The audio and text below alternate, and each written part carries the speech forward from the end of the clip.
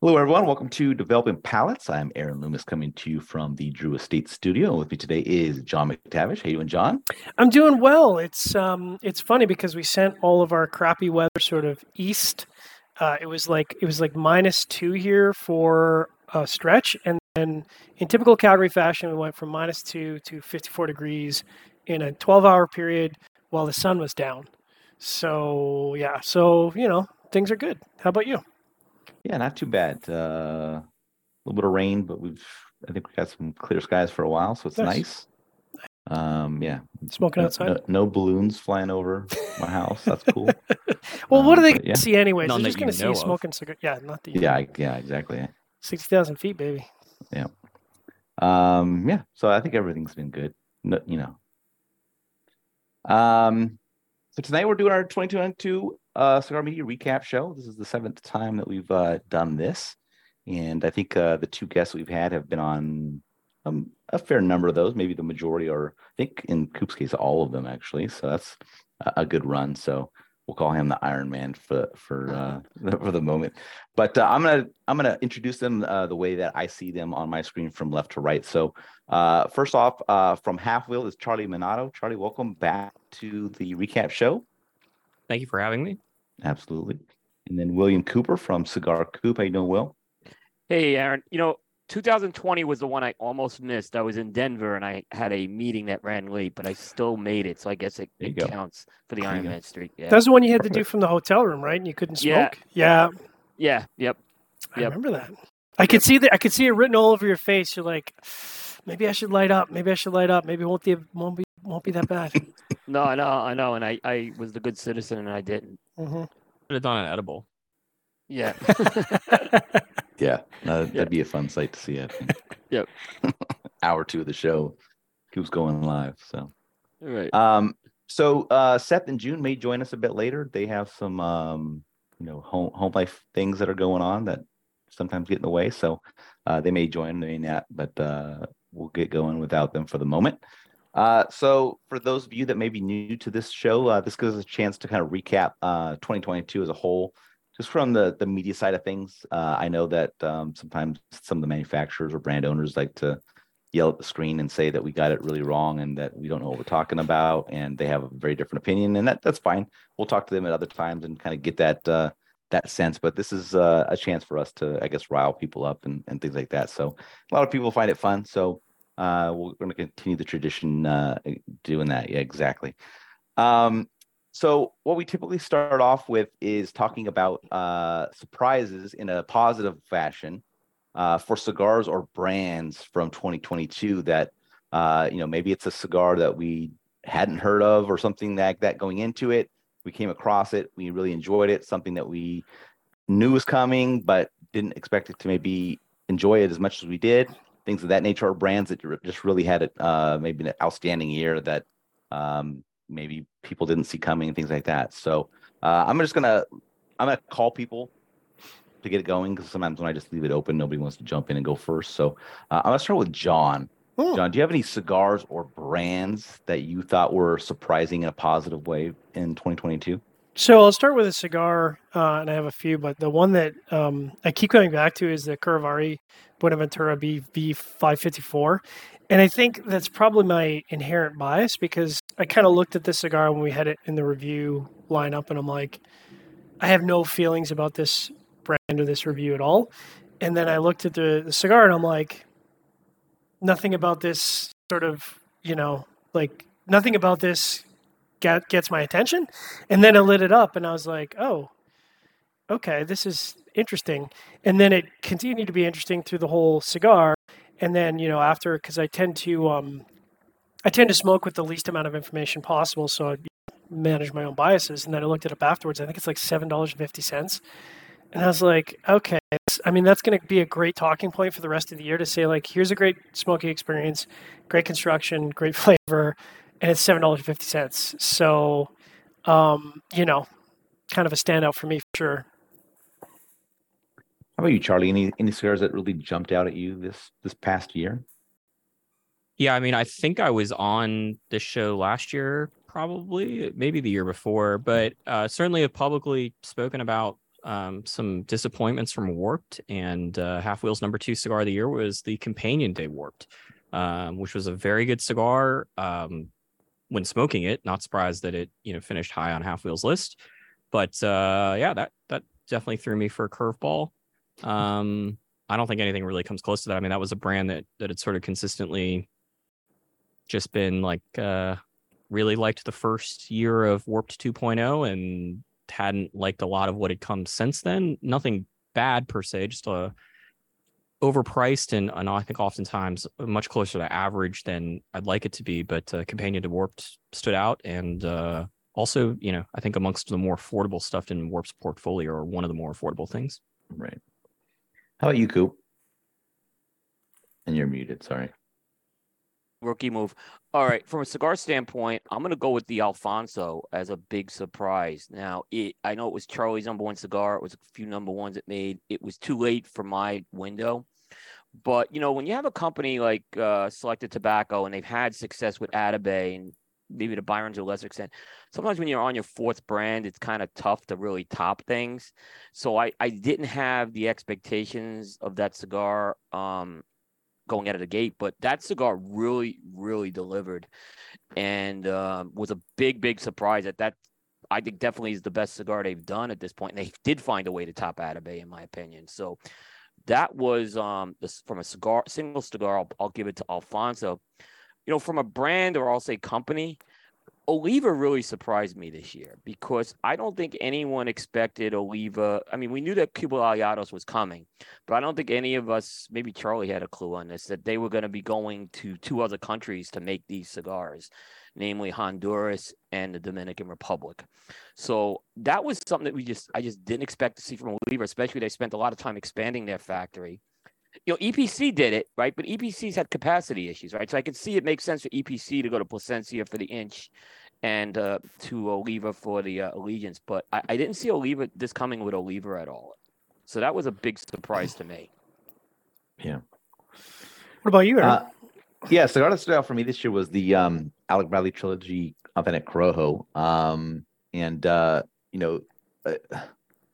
I didn't smoke any of the original trilogies that had come out previously, so I don't have a reference point for that. But this is the only one of the 3 that actually kind of jumped out for me at all. The other 2 I didn't really care for that much, but for some reason this one I kind of hit on all cylinders for me, and I don't know that I was expecting that from it. It was the first one I smoked of the 3, so maybe that's what kind of did it and set the other 2, or they just didn't impress as much because I got started off on such a high note. But I just thought it was a really well done cigar. I mean, the shape doesn't really have much of an effect when you're smoking it, because the head doesn't really have that kind of a drastic shape to it. So it's not like it's a weird cigar to smoke. It's just kind of a bit odd to sit in the humidor. I think we've all been conditioned to that now with how the Yagua has been kind of a bit of an annual release, so you kind of get used to some of that weird shape stuff. But they handle the head nicely and things like that. So I never smoked the diamond shaped cigar. I don't remember if that was similarly shaped or it wasn't as drastic at the head. But anyway, this one didn't have anything like that. So that was just a cigar that I really enjoyed this year, and I was pleased to see that. So got this interesting biscotti note from the foot on the prelate and all that stuff. But I got that from all 3 of the cigars, but only the Crow had a higher level type of smoking experience. I'll kind of open it up now for any other cigars that anybody wants to jump in on, and then we can also get into some of the brands, if the surprising brands for this year. So I had a bit of a list there, John. Yeah, I also had the Roma's annual release where they released the sizes in the El Catador. So this year's release was the El Catador de Las Coronas.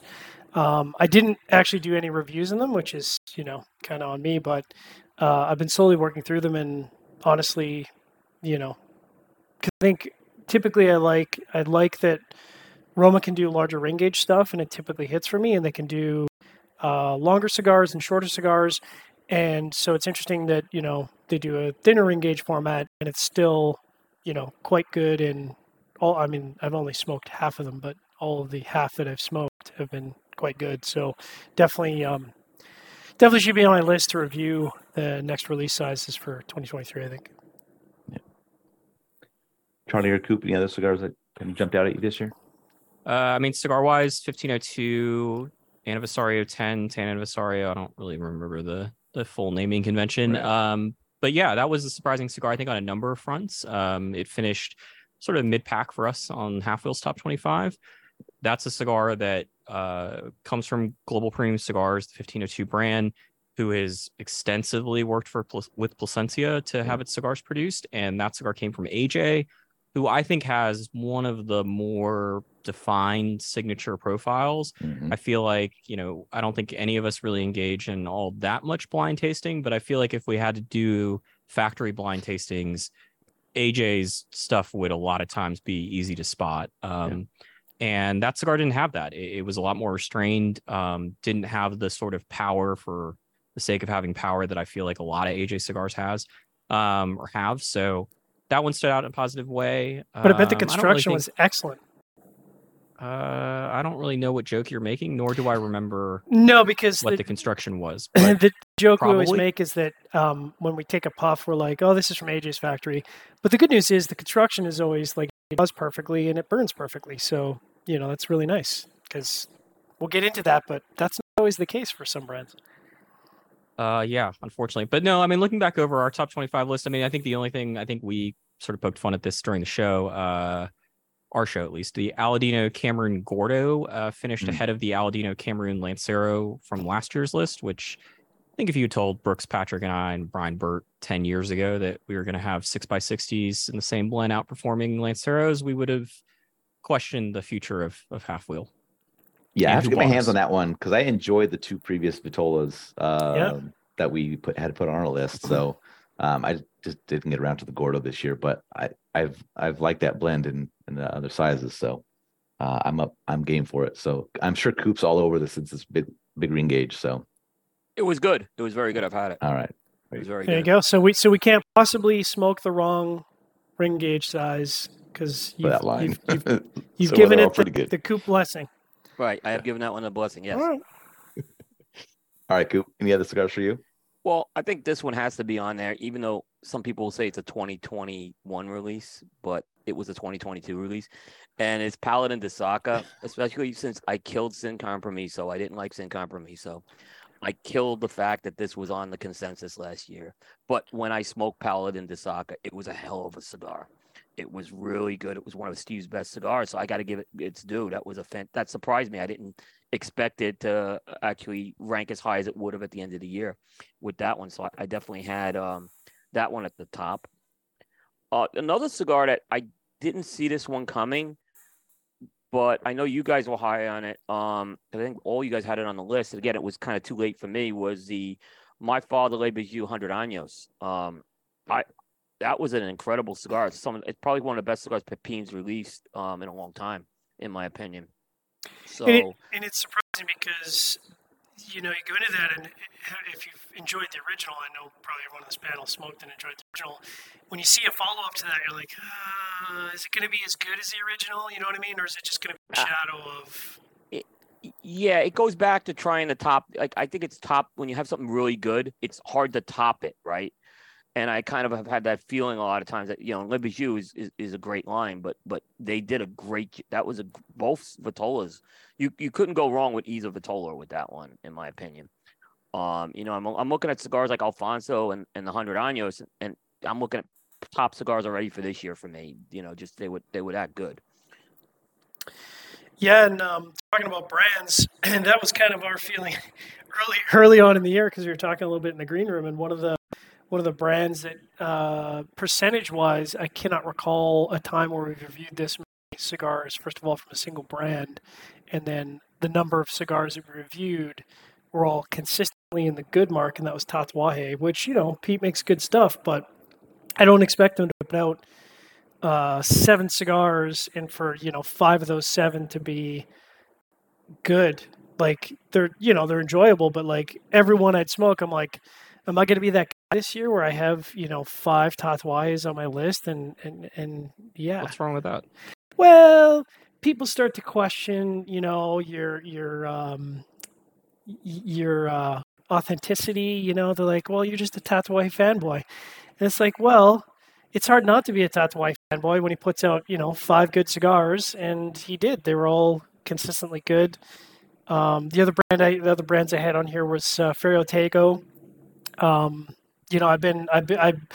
The stuff that he's done in the past hasn't hit for me, and I think one of the standouts was the fact that a largely Dominican blend hit for both Seth and I. So that alone should be out of work, because usually he and I are on the opposite ends of what we enjoy for a Dominican blend.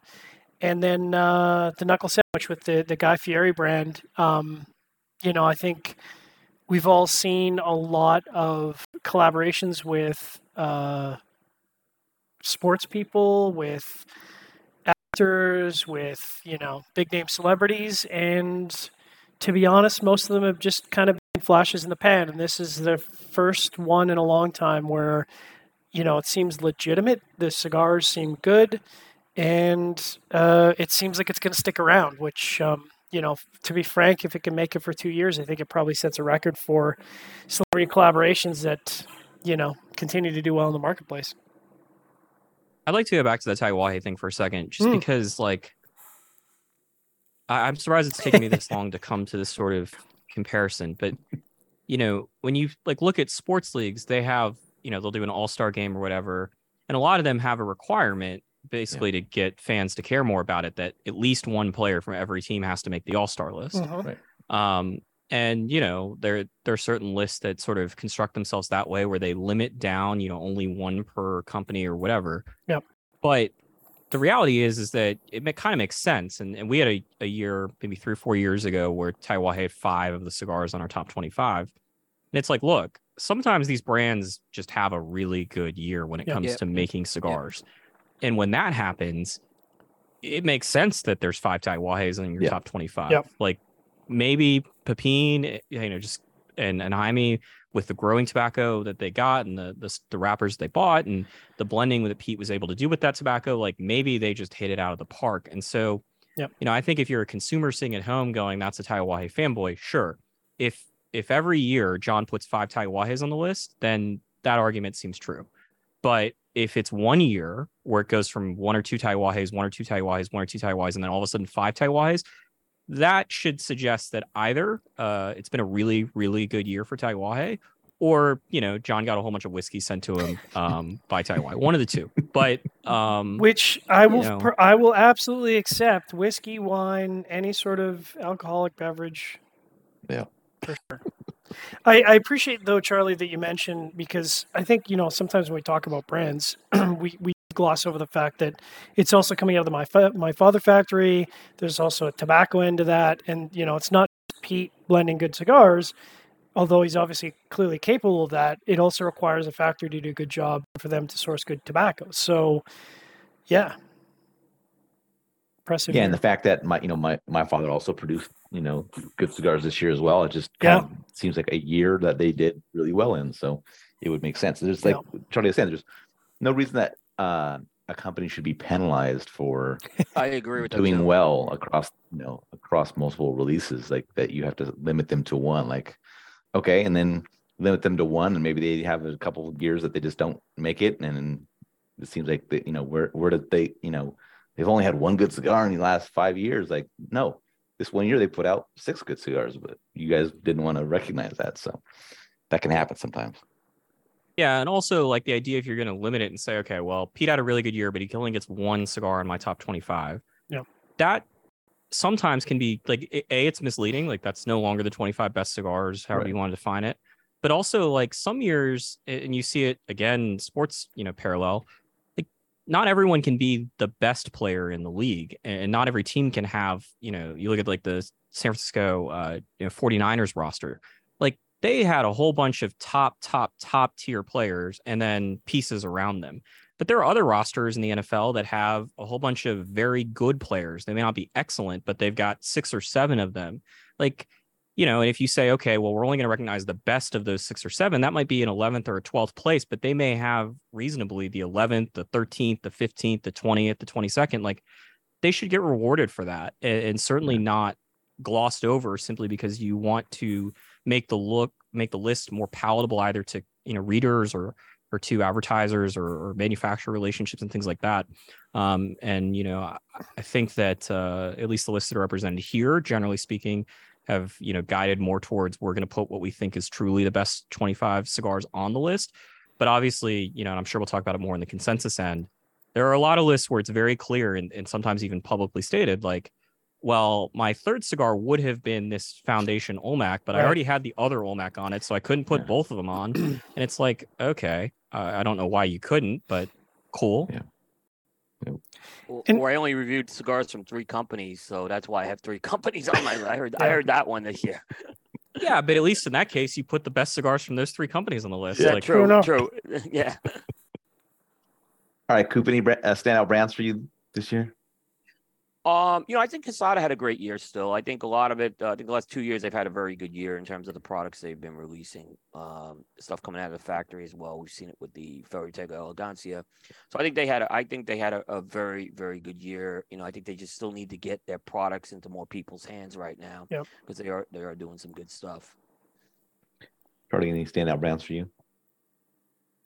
look, Roma Craft continues to just, I think, be knocking on the door of cementing itself in a place that very few brands can reach in terms of consistency and overall quality. I think I mentioned it at some point, but Roma Craft's one of these brands now that I consider alongside a Davidoff, a Padron, a Fuente, where it may not be the absolute best cigar in the world, but I'm pretty confident each and every time I pick up something from Roma Craft that I'm going to get the same cigar that I smoked last time. And, because it's the same cigar that I smoked last time, I know which ones I like and which ones I really like. And so I would say that they had a particularly standout year sort of across the board. And obviously those other companies, Davidoff, Fuente, Padron, that's the standard for non-Cuban cigar manufacturers. And quite frankly, I think the standard for all cigar manufacturers. And I don't think any of the 3 of them had bad years when it came to producing cigars. I was kind of open up if anybody has any other cigars or brands they want to mention on the positive side before we go to negative town. All right. So let's go to the not so hot list for 2022. And I'll leave it open to whether it's cigars or brands. We can mix it up and kind of go from there. I'm going to start out with you, Coop, because I know you're the most negative of the group. So, Right. Any cigars or brands that just didn't do it for you in 2022? Yeah, let's start with brands. I got to put STG on that list this year. They released somewhere close to 60 releases, depending on how you count it. Justin said I was pretty close. And there was just, of those releases, nothing stuck to the wall. And there was nothing out there that I could say was memorable. There was nothing that I saw get a buzz. It just was a lot of mediocre core lines, mediocre limited releases. And when you're releasing that much, look, I'll give them that much credit. They brought that much stuff to market, but to not have anything come out of that this year that you could say, wow, we should be really proud of this thing, and this could be something that we can really build on. They just didn't have that this year. So I just think, I don't know, they really missed the mark this year, and I gave Justin direct feedback on this too, and he did, so he knows it, but and I don't want to say he agreed or disagree, but he's just, I think it's a fair comment I made to him on that. They were a big miss for me this year. How about you, Charlie? Any cigars or brands that were misses in 2022? Yeah, I mean, I'm looking at our numbers review spreadsheet because my memory is not great when it comes to things like this. And yeah, I mean, general STG not doing well. On our list, I've I think long publicly said that my opinion is that General just throws things at the wall and sees what sticks. And every once in a while they hit an absolute home run with CAO Amazon Basin, and sometimes they hit some doubles. And you get the, punch American Chinese food nonsense, and other times we get singles or pop outs. But yeah,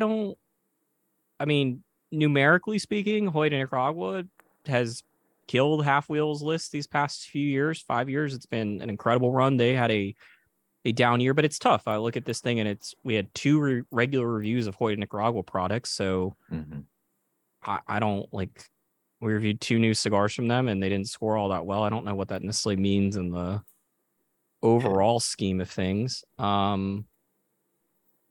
Yeah, I looking at the bottom of this list, nothing really stands out as like surprising as, oh, I can't believe they're down here. And I think a lot of that has to just do with the math. Like the sample size is so limited. All it takes is one bad review, and the other three likely aren't going to be able to help it out. But yeah, Hoya would be the one like negative surprise I would say that came out of that numbers review. But that's because of how high that bar was set for the last 4 or 5 years. Absolutely. There's the thing where you have that big run and then you just have that one down, not even necessarily considered a down year, but just like an average year.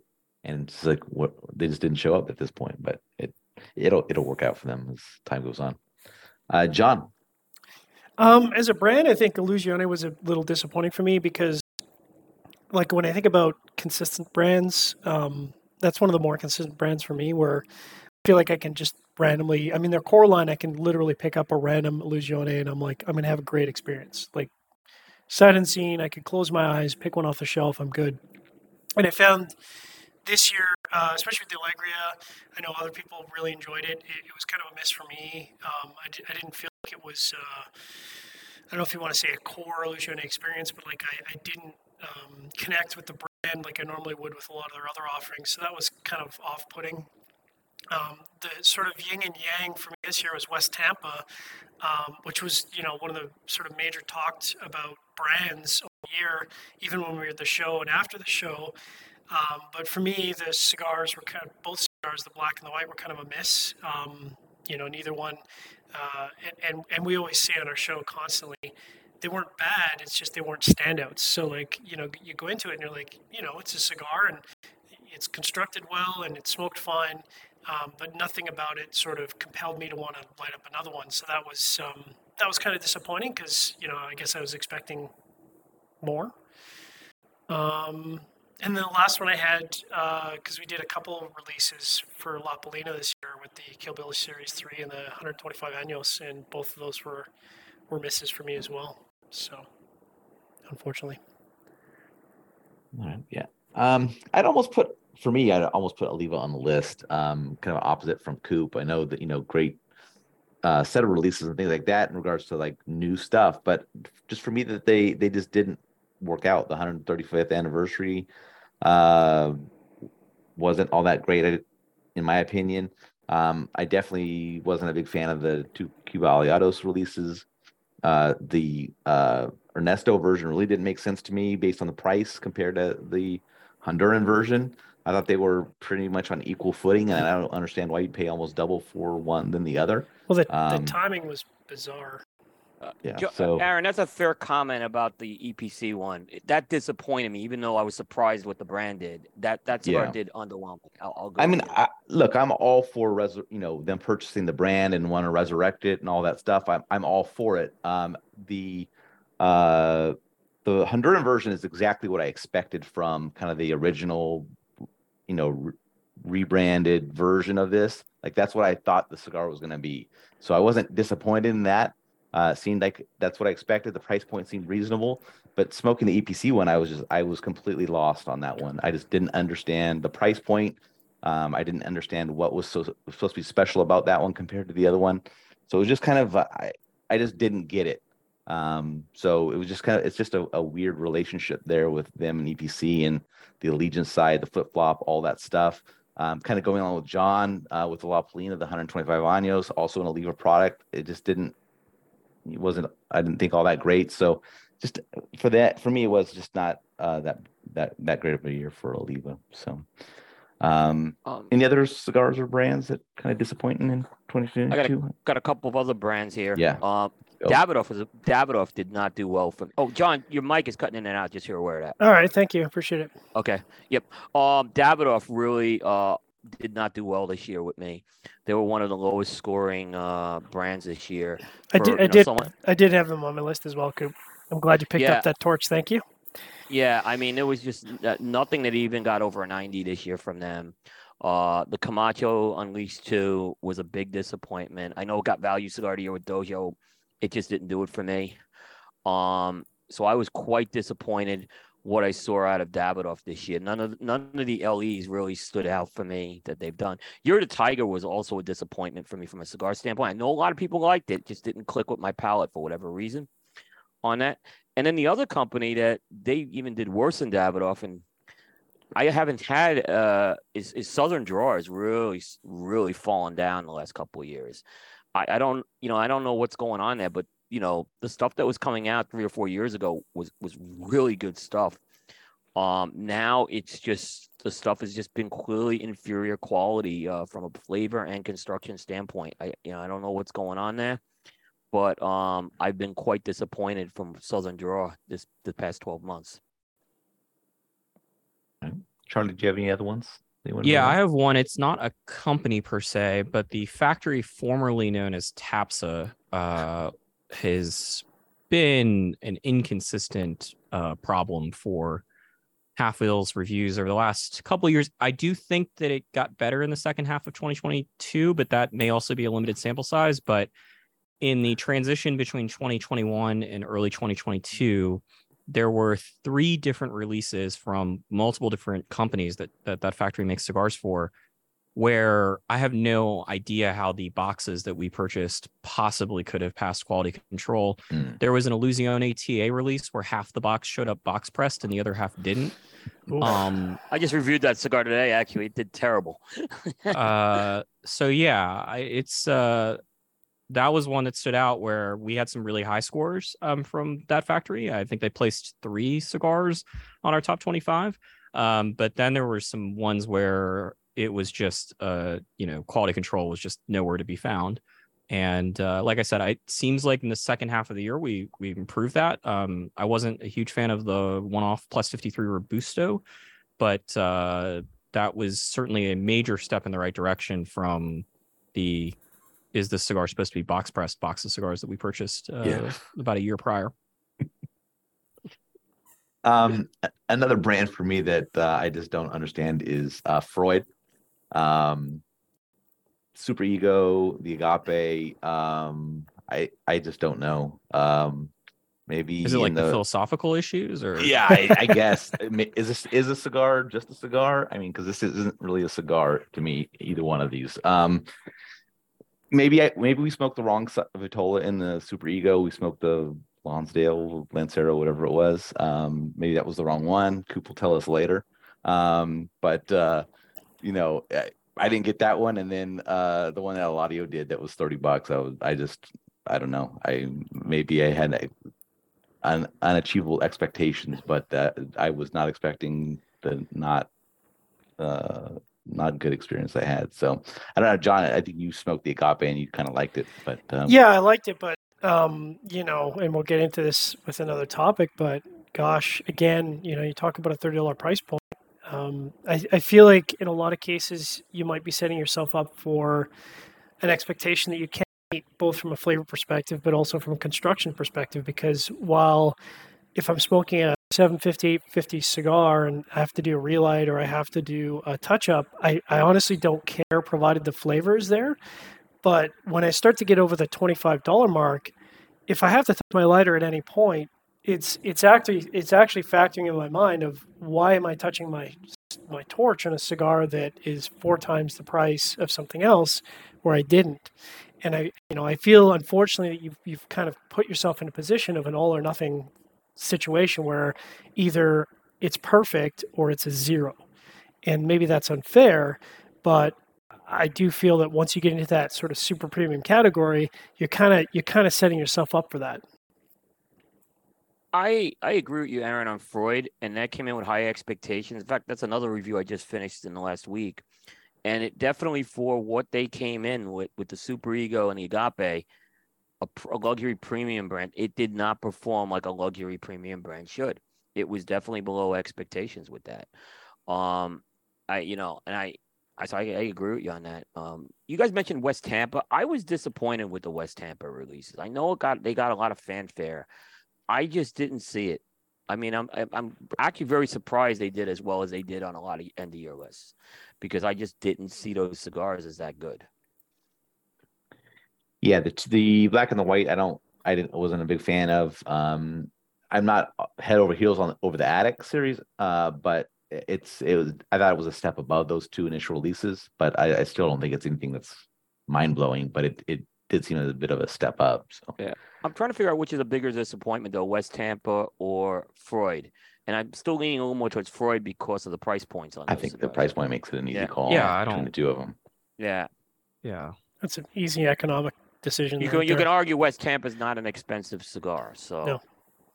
And it made a lot of end-of-year lists. And well, I understand why Freud didn't make a lot of year. That just wasn't going to get on lists with that price point. It probably so- was smoked by so few. unless they people. sent out samples to the media, then it would have made the list, but Right. it didn't. Right. West Tampa didn't send out samples to the media, but it was an affordable cigar where people can go pick it up. Right. Yeah. Exactly. We'll get to that. I know we have a lot to talk about with that. Yeah, and the retailers, I think that would carry it probably more likely to carry them just based on Rick's relationship with them previously, Yeah. compared Yeah, to a I new mean- brand, So Yeah, and he did. By the way, he launched a lot of products internationally too this year, and had some success with that. So he spent a lot of time with the European market this year. Yeah, I don't know if we talked about it on.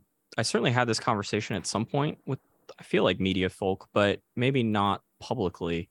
But I take that back. I think it was on the show post PCA with Abe and Skip. That Yeah, show. the recap. Yeah. Yeah, I think I mentioned, like, don't discount the idea that Rick Rodriguez has spent however many years now doing hundreds of in-store events Yeah. around the country, Yeah. and I'm pretty sure probably around the world to some degree.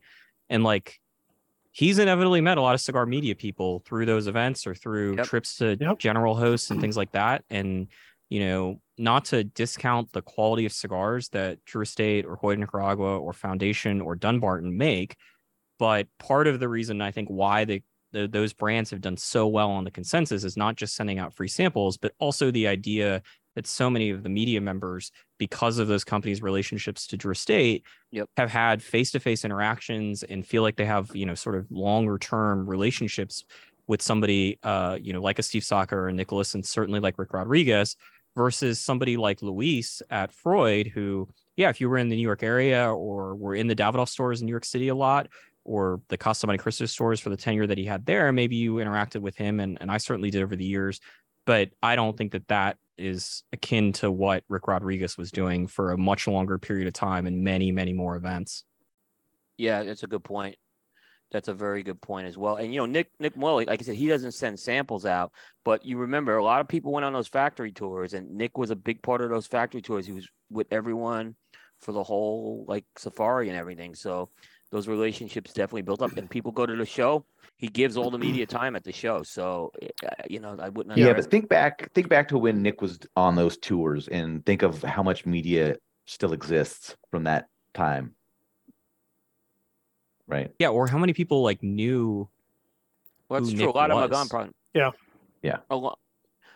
So But- that media crowd has shriveled significantly. But I'll say again, if you go to the trade show, he makes a lot of these guys. He makes us all feel good when you go to that. Yeah. Sure. Well, Yeah. I mean, yeah. you don't get turned away from his booth. I mean, he says hi, and Yeah. the aforementioned list of people who go out of their way to be friendly Yeah. and genuinely have a conversation and take the time out of their very busy schedules to actually sit down and talk with media. So Yeah. it makes a difference. Yeah, I know we're gonna get to the sample piece a little later, John. So I'll hold off on that. Yeah, so we'll hold off on that. Oh, we get free samples on the show? Well, Not of I mean, cigars. yeah, but- not a cigar. damn it. We Oh, John whiskey? had a very spirited debate post consensus on samples. So It was good. I don't want to derail us too much. Yeah. It was It's really free, good. free salt Yeah. samples. Free That's salt what you get on samples. this. Salt. Yes. Nice coffee cups. Coffee cups move the dial for me. I'm a simple guy. Yeah, no. Yeah. It's, Yeah. depending on what they are. That's Yeah. right. All right. Let's. Well, maybe we're not moving off of negative town, but we'll move away from the disappointment section of the show, and we'll kind of get into some trends. This may be a very short segment, or may take a little bit of time, but we'll kind of get into it. And this is just kind of. Did you feel that there were any trends that you saw in 2022? Could be related to particular cigars, marketing, factories, anything related to the cigar industry that you maybe saw as a trend in 2022. And I know sometimes people like to always jump on it's a certain type of tobacco or a certain vitola, but that never is the case, I don't think. But Anybody saw any trends in 2022 that kind of stood out to you? I'll just kind of open it up if anybody wants to jump in. Tell you, we're not allowed to talk about prices. Oh, Of course. absolutely, go for it. Yeah. Yeah. Are we doing that conversation now or later? Let's do it now. Yeah. I don't think there's really much to say here. Prices of cigars have gotten to be, particularly for new cigars, have gotten to be outrageous. And more to the point, the Freud conversation that we had earlier, there are a bunch of companies that are coming out with cigars at $25, $30, $35, $50 who don't have the reputations that necessarily precede them in that regard. And to John's point, that sets a bar, and it's a very high bar to clear. And it rarely happens. I mean, it took Padron a while to get to a point where they could successfully tell people that their cigars were worth $25, $30, 10 years ago. And that was built off of so much consistency and marketing helps and, awards and things like that. But it's not, I don't find it to be like appalling or offensive as a consumer or as someone that purchases cigars. But boy, is it happening a lot more. And, I think that I'm sure everyone's got a lot to say about this, but I'll just bring this point up. Like when Plasencia, who has been involved in the tobacco industry about as long as anybody has, but didn't necessarily put their names on cigars, or when they did, it wasn't really a full-hearted effort. When Plasencia decided they were going to have their own cigar company and General wasn't going to just distribute Plasencia Organics for the fuck of it, like they had a very, very different strategy. And I don't think a lot of consumers know this, but one of the central parts of it was that they didn't charge retailers for the cigars. They decided they were going to have expensive cigars and ornate packaging that could translate into ashtrays when you were done with it. But they took the liability away from the retailer and said, look, these are on consignment. When you sell them, you can pay us. And it helped the cigars were good, but it also meant that the retailers themselves weren't having to sort of, they had to deal with the customers that might be angry about buying a $30 cigar they didn't like. But I think a very different approach and also sort of a commitment, and, Plasencia is blessed in that regard to have the resources to do that. But, a commitment that said, we're here for the long haul. This isn't necessarily an 18-month adventure. And not to say that some of these other companies are going to be around for only 18 months, but boy, is it tough to see some of these people. And I also really wonder if they understand the competitive economics that exist in the cigar market when you are introducing a brand that no one's ever heard of at those price points. Yeah, kind of putting our numbers together that will come out on Thursday, kind of all the behind the scenes review numbers that both Charlie and Coop have already published for their sites. But I was expecting our average review price to really jump from last year, but it surprised me that it didn't. And I don't know if it was just because even though there was a lot of higher price cigars, the ones that were kind of in the middle, I think just kind of kept the average there. I know we didn't smoke a lot of cheap cigars this year just because it didn't seem that there were a bunch that fit that mark, but there were some. I guess there was enough to just kind of negate some of those really high cost cigars. But yes, 100% in agreement. Like the price of cigars seems to be kind of out of control, and I understand that maybe it's just based on the volume that was coming out of kind of the pandemic sales, and thinking that people were just willing to buy whatever was produced at whatever price.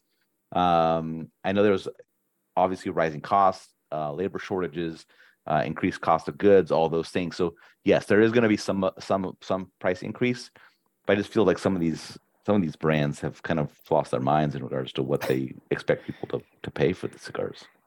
Yeah, I mean it's an interesting interesting economic experience to say I'm going to come out of the gate with a whole line of cigars that are above $25, and maybe you can get those into retailers' hands. But if I'm a retailer and it's a new brand, that's an insane category to come out of the gate. I mean, like Charlie said, I mean, all the major brands that have price points in that category took many, many, many years to build up to that point.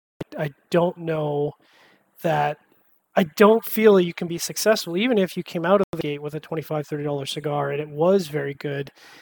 That's a very, very tough avenue to attack. There's just a whole segment of customer that isn't going to pay that price.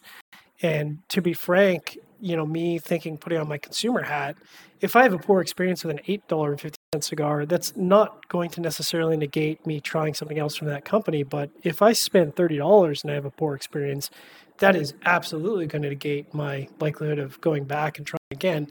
And the words you used, Darren, out of control, I mean, that's what I put here. Like, it seems to me that the new launch point for a new brand is $15.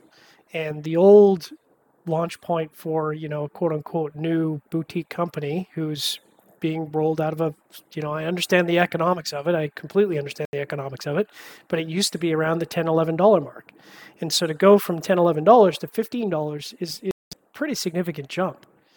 And I question as to whether the market will bear that. I mean, I realize many people might be looking at the Cuban market and thinking, hey, we can cash in on that. But I don't think with the amount of product that's out there, and you mentioned Skip, Romacraft puts out a whole selection of cigars that are under $11 and all great.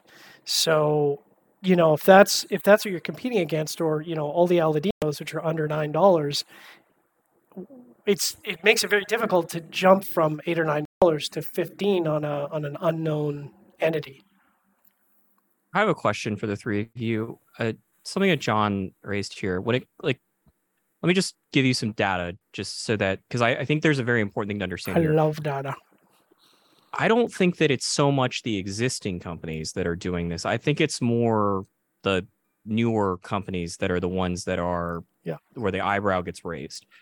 So I looked at this after the trade show in July and just sort of wondered. So I randomly selected 10 companies that were both at IPCPR 2017 and were at PCA 2022.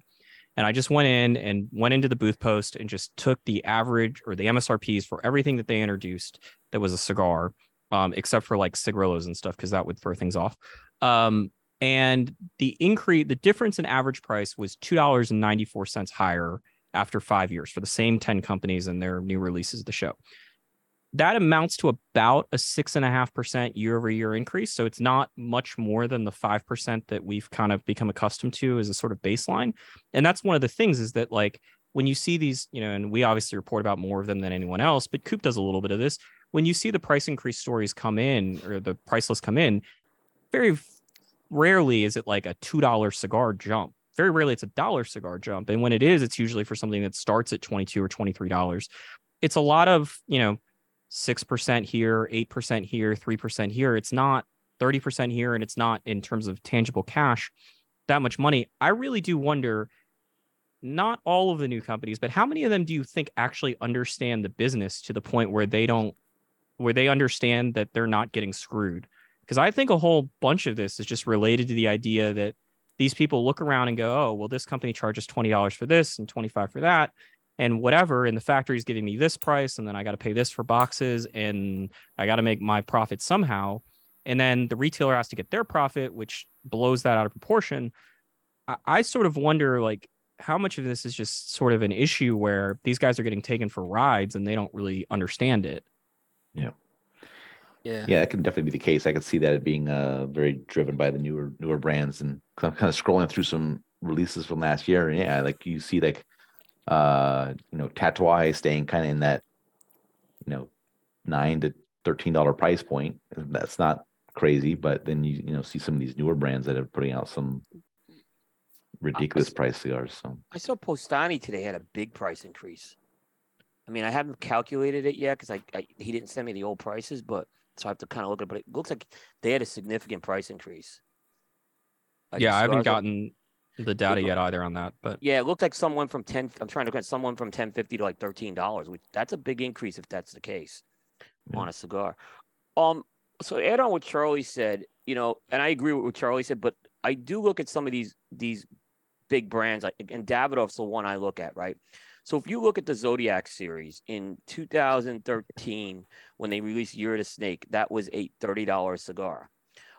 This year of the Rabbit had two Vitolas. One was $50, and then the Grand Toro, which went to the flagship stores, was $72. That's a massive increase for a line that I don't think really, from a tobacco standpoint, has really I don't think they're using tobaccos that are any more special in the rabbit than they were with the snake. Is kind of where I'm getting at. So, to me, that they're definitely trying to cash in on the luxury market right now, the ultra premium market, because I don't know how you could justify your costs going up that much. Like I said, that Grand Toro is more than double of the year of the It's a great cigar, though. I'm smoking it right now. Really? Yep. Yeah, but like, let's say the quiet part out loud here. Uh-huh. Cigars don't cost this much money to make. No, Right. we know No, that. not remotely.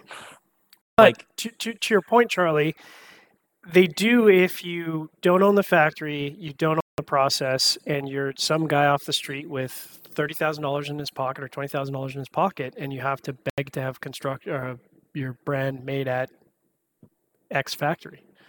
Yeah, but like, I'm not a cigar maker, so I don't want to completely, die on this hill here. But like, they have not got, like, they're so cheap to make that they have, like, even if they went up 10% every year, they haven't gotten to be that, like, anywhere close to this expensive. Now, packaging is a different story. And, the quiet part here is a lot of these cigars, the packaging is actually more expensive than the entire cigar production is. Yes. Yeah. And it's not close. Right. In the case of like Cohibas Spectre, would not be surprised to learn that the packaging is 4 or 5 times as expensive as the cigars. It has to be. In the case of those Davidoffs that Coop just mentioned, I mean, I think the response from Davidoff is pretty simple. Those things sell out, so the market has decided that is an acceptable price point. Absolutely. Yep. But also in the case of those Davidoffs, I'm guessing the packaging is more expensive than the cigars, and I don't think it's probably close. But with these other, that's where these newer brands, where it's just like, I don't think that they know, a typical run-of-the-mill Robusto is X. Like, and it depends on which country you're in and what wrapper you use. But like, when people are like, oh, Cameron's the most expensive wrapper, and I'm part of that club, it's not $1 more expensive a leaf. Like, we're talking about such small numbers where even if it's 3 times the price, you're talking cents, not euros. Like, it's not close. And there has been, and we haven't said necessarily on our review show, but because, as much as we like to bag on people, we're still polite. But there's been plenty of times where I look at a blend and I go, okay, so let's do the math. You've got an Ecuadorian Connecticut wrapper, which is the cheapest wrappers out there, with an Ecuadorian Habano binder. And obviously I don't know what you're paying for filler, but I know the economics of your wrapper and your binder. And your price point is $17. And I'm like, okay, well, that doesn't make any sense. Like, I know what the wrapper costs. I know what the binder costs. Those are your 2 largest costs outside of your packaging. There's no way that the cigar is remotely that expensive. And I know 11 companies that make that exact tobacco, criteria for half the price of what you're charging. So at that point you go, I could pay $17 from you, or I could go get it from Aladino or someone else for $9.50. So why would I question, why? Like, as a new company, I just don't see, and I do wonder how many consumers, like, I assume the average consumer obviously is not making that decision because they don't understand the economics of the tobacco, but there are plenty of people who do, and certainly we're in the category where we've been around long enough to understand the economics. And I do shake my head a lot where I'm like, that doesn't add up even remotely. Yeah, I mean, it's a mess. I think the last thing I'd say on the price increase stuff that, sort of to the out of control point, the other problem here is that when the price points start that high, it means that when they increase or when the next release comes out, the floor has just been risen, or raised that much higher. And I think to sort of John's point about like, where's the entry point for the average new cigar, the typical new cigar, it may average out to be $15 right now, but it's a really wide range. And that's what's causing, I think, this to be a lot different than it was certainly in 2012, where it was like, okay, $10 to $12 is the pretty established range if you're going to be introducing a new cigar. Obviously, if it's a super large size or some sort of limited edition and fancy packaging, maybe it's $14 or $15, and every once in a while, $20. Now the range is probably more like $12.50 to $22. And so if you're 1.5 standard deviations outside of that, you could be at $27 pretty easily. And none of these people know what standard deviation is, so that's completely irrelevant. All right. Wait, Aaron. Oh, go ahead. Yeah. one other point I was just that I want to kind of pose this to the panel here. What's the biggest company out there that doesn't have a cigar over $30? Perdomo? Maybe Perdomo. I was thinking Drew Estate. Yeah, I don't think I can think of anything Drew Estate that's over 30 Drew bucks. Estate, yeah. What was the Bauhaus, which doesn't really count because it factors in European taxes. What about the latest year of the whatever? It was Rabbit? 27. It was like 27.50. That's not in the United States, right? Yeah. But it was still like a 27.50. It was funny because when I was down in Nicaragua, I was trying to press them for information on releases, and I said, "Are you guys going to come out with an ultra premium cigar this year?" And they kind of laughed at me, didn't give me an answer one way or another. But it was kind of interesting that because all the other big four, the other three in the big four, all have it. Perdomo's a good one. I didn't think of Perdomo. I mean, 'cause I don't think they have one over 20 that I could think of. Well, it's because you're not staring at a Perdomo background, Coop. Right. I'm looking at you guys instead. Yeah. But yeah, so I just. I mean, Drew Estate's probably the answer. Yeah. Drew Estate. So I'm just wondering at some point if they're going to tackle that. To me, with everything going on in the market, why wouldn't they tackle it at this point? Well, they tried it with Pappy back before the market at the high end sort of exploded, and I think it's fair to say that didn't go very well. No. At least not the first iteration of Pap or the tradition. Yeah. Because the tradition was supposed to be that. It was described to me by Extra Estate employees as they basically wanted to have an Opus X.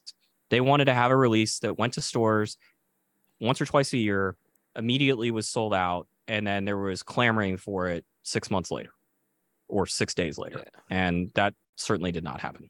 No, I think every time they try to do one of these spirits themed releases and you don't have the spirits theme incorporated into it, it usually doesn't work well. Because ultimately the Family Reserve was the one they ended up swapping out with Pappy. And I think that one does moderately better, I think, than the or the Barrel Aged, I should say, better than the Family Reserve. But yeah, you're right. That was what the intention was with that. This has definitely hit a nerve with some of the industry people in the Excellent. chat that we're not taking into consideration overhead costs and all these things. And but I don't think that's what we're talking about. We're not talking about that. Yeah, so yeah, they're well- kind of they just Hey, feel and- attacked. And listen, if it's made out of El Titan de Bronze in Miami, Yeah. sure, I understand the economics of labor in Yeah. Miami is very different than the Yeah. economics of labor in Nicaragua or Dominican. But these cigars aren't being made out of El Titan de Yeah. Bronze. But Yeah. I think it's all irrelevant. Like John's point earlier is the one that stands out here. If overhead exists, why can Rummercraft and Aladino, do what they do? Yeah. And why can Drew Estate, who I think's prices are probably a little bit higher on average, but like General for all the complaints that were said earlier, very few companies are as committed with some Cohiba exceptions there of just constantly hammering home $8, $9, $10, $11, $12. Like, why are those companies able to do that consistently? You have super small companies at the Rummercraft level, and then you've got one of the largest players, with General, and they seemingly aren't having to resort to, $25 cigars as the starting point. Yeah, I think that's kind of where some of this has been missed. That kind of focus on these brands putting out ultra premium prices for their first or second releases, and and I don't look at the Davidoffs as kind of like when I mentioned the Davidoff, those are different releases every year. Those are different like lines every year. So I'm not counting that as like a price increase. That's just kind of something that's an annual series that's different every year. any other trends from this past year that you may have found interesting? I really struggled to find anything. I mean, the only thing that I could say, and it wasn't a trend, was just, resurrection of dead brands, but we see that every year. So, that wasn't really a trend, and I didn't see any particular wrapper or Vitola. In fact, maybe even less so this year. There was no, like Double Perfecto was suddenly a magical Vitola release this year. There's nothing that kind of, when I look back on our review list, I was like, I didn't really see anything that I could, even remotely call a trend in the industry for me. I don't know if it's a trend or not, but I think a lot of this is probably been on for a few years. A lot of companies figured out, hey, if they need to address the what's new thing, they have two choices: do a limited edition or bring something back from the past. And I think they've kind of figured that out now, that if they need to keep up with the Joneses and what's new, that's the way to do it. where they Yeah. where they don't have to go worry about going into deep innovation every year with a new blend. Because a lot of times those limiteds are offshoots off existing blends for all practical purposes. Yeah. So I don't think it's a new trend, but it's a trend that I've seen continue. All right. So let's hop into some of the what I'll call interesting industry items from 2022, and Charlie kind of touched on this, talking about the factory formerly known as TABSA, but kind of some overall cigar construction issues in 2022. Charlie just had a one-off with one factory apparently this year, but John, I know you like to you have a running tab for butane for some companies, so. What were your thoughts on construction this year? I mean, listen, I think it's obviously I smoke a lot of Cubans and I smoke a lot of non-Cubans, and so I hear a lot of smack talk on people who primarily smoke Cubans and people who primarily smoke non-Cubans, and I would say up until 2019, one of the things I could say was consistently, yeah, but if you pick up a non-Cuban, you're never going to have a draw problem, or if you do, the company's going to take care of it because it's an outlier. Or if you got a burn problem, maybe you should take a mirror and look at your humidor because your humidor is probably at 70% and your room temperature is at 75 degrees freedom, and that's not okay. But when I have, a climate controlled environment with a humidor specifically for reviews, and all my review cigars go in that humidor, and I keep the humidity consistent, and one cigar burns perfectly with no draw issues, whatever, and then I pick up the next cigar, which may be $9.50 or maybe $17, and all of a sudden it's a snug draw with burn problems, and I'm like, really? Like that's where, and I understand that we went through a pretty big turmoil in the industry where people weren't down to the factory. There's a lot of labor problems, and I get that. But, it's 2022, now 2023, and I'm still seeing, even from well-established factories, inconsistencies in construction, inconsistencies in burn, to the point where, we had a review not that long ago where I felt the cigar before I lit it up, and I don't know who was drunk for quality control this day, but this cigar is spongy, and no one on their worst day would have let this cigar go to the factory 3 years ago, but somehow it's okay now. And it happens, but it's happening a lot more than it ever has at any point that I've ever been doing reviews, that's for sure. Thoughts, Coop, Charlie? Yeah, well, All right, I'll Nobody wants to jump on this Go landmine. ahead, Charlie. Go ahead. You go, Charlie. Yeah, look, I agree with what John said. More specifically, I would also say I have found what I believe to be a lot more instances of under-fermented tobacco, and in particularly out of Nicaragua, tobacco that just seems like it was processed way too quick. One thing that I've experienced a lot in the second half of 2022 was I found myself getting sick from cigars at a much, much higher rate than I could ever recall. And I understand that whatever your current definition of full is, or medium full, the current definition of medium full was full probably 5 years ago. So cigars seem like they have gotten stronger. That is my subjective analysis. And I think that most people would probably, that have been smoking cigars and have been making notes about cigars, would probably agree with me that, there was a time in which I remember Cro-Magnon was one of the strongest cigars you can buy. It's not even the strongest cigar in Rome Craft's portfolio at this point. It's not particularly close. La Flor Dominicana makes strong cigars and has always made strong cigars, but it is not the outlier that it once was. And I understand that I will long believe that, certain cigars make people react differently, but the amount of times that I'm getting sick has increased, and it's a different sickness than the deep punch in the stomach sickness. It's still sort of a nausea sensation, and fortunately no dry heaving or anything after that recently, but I can smoke what most people consider to be pretty strong cigars on an empty stomach hungover. I've done it off the factory table plenty of times, and 3 hours after eating lunch, I'm smoking cigars and finding my head, just not appreciating it. Not once a week, but certainly way, way more frequently than I can ever recall before. And I suspect that that's probably related to some shortcuts with tobacco. Thinking about. Either that or that Pfizer shot, one of the two. Aaron, if I'm looking at, again, what I scored, my scoring was down significantly this year. So definitely I'm seeing stuff. And when I went back and looked at the scoring, definitely construction scores were down. There's no question about that.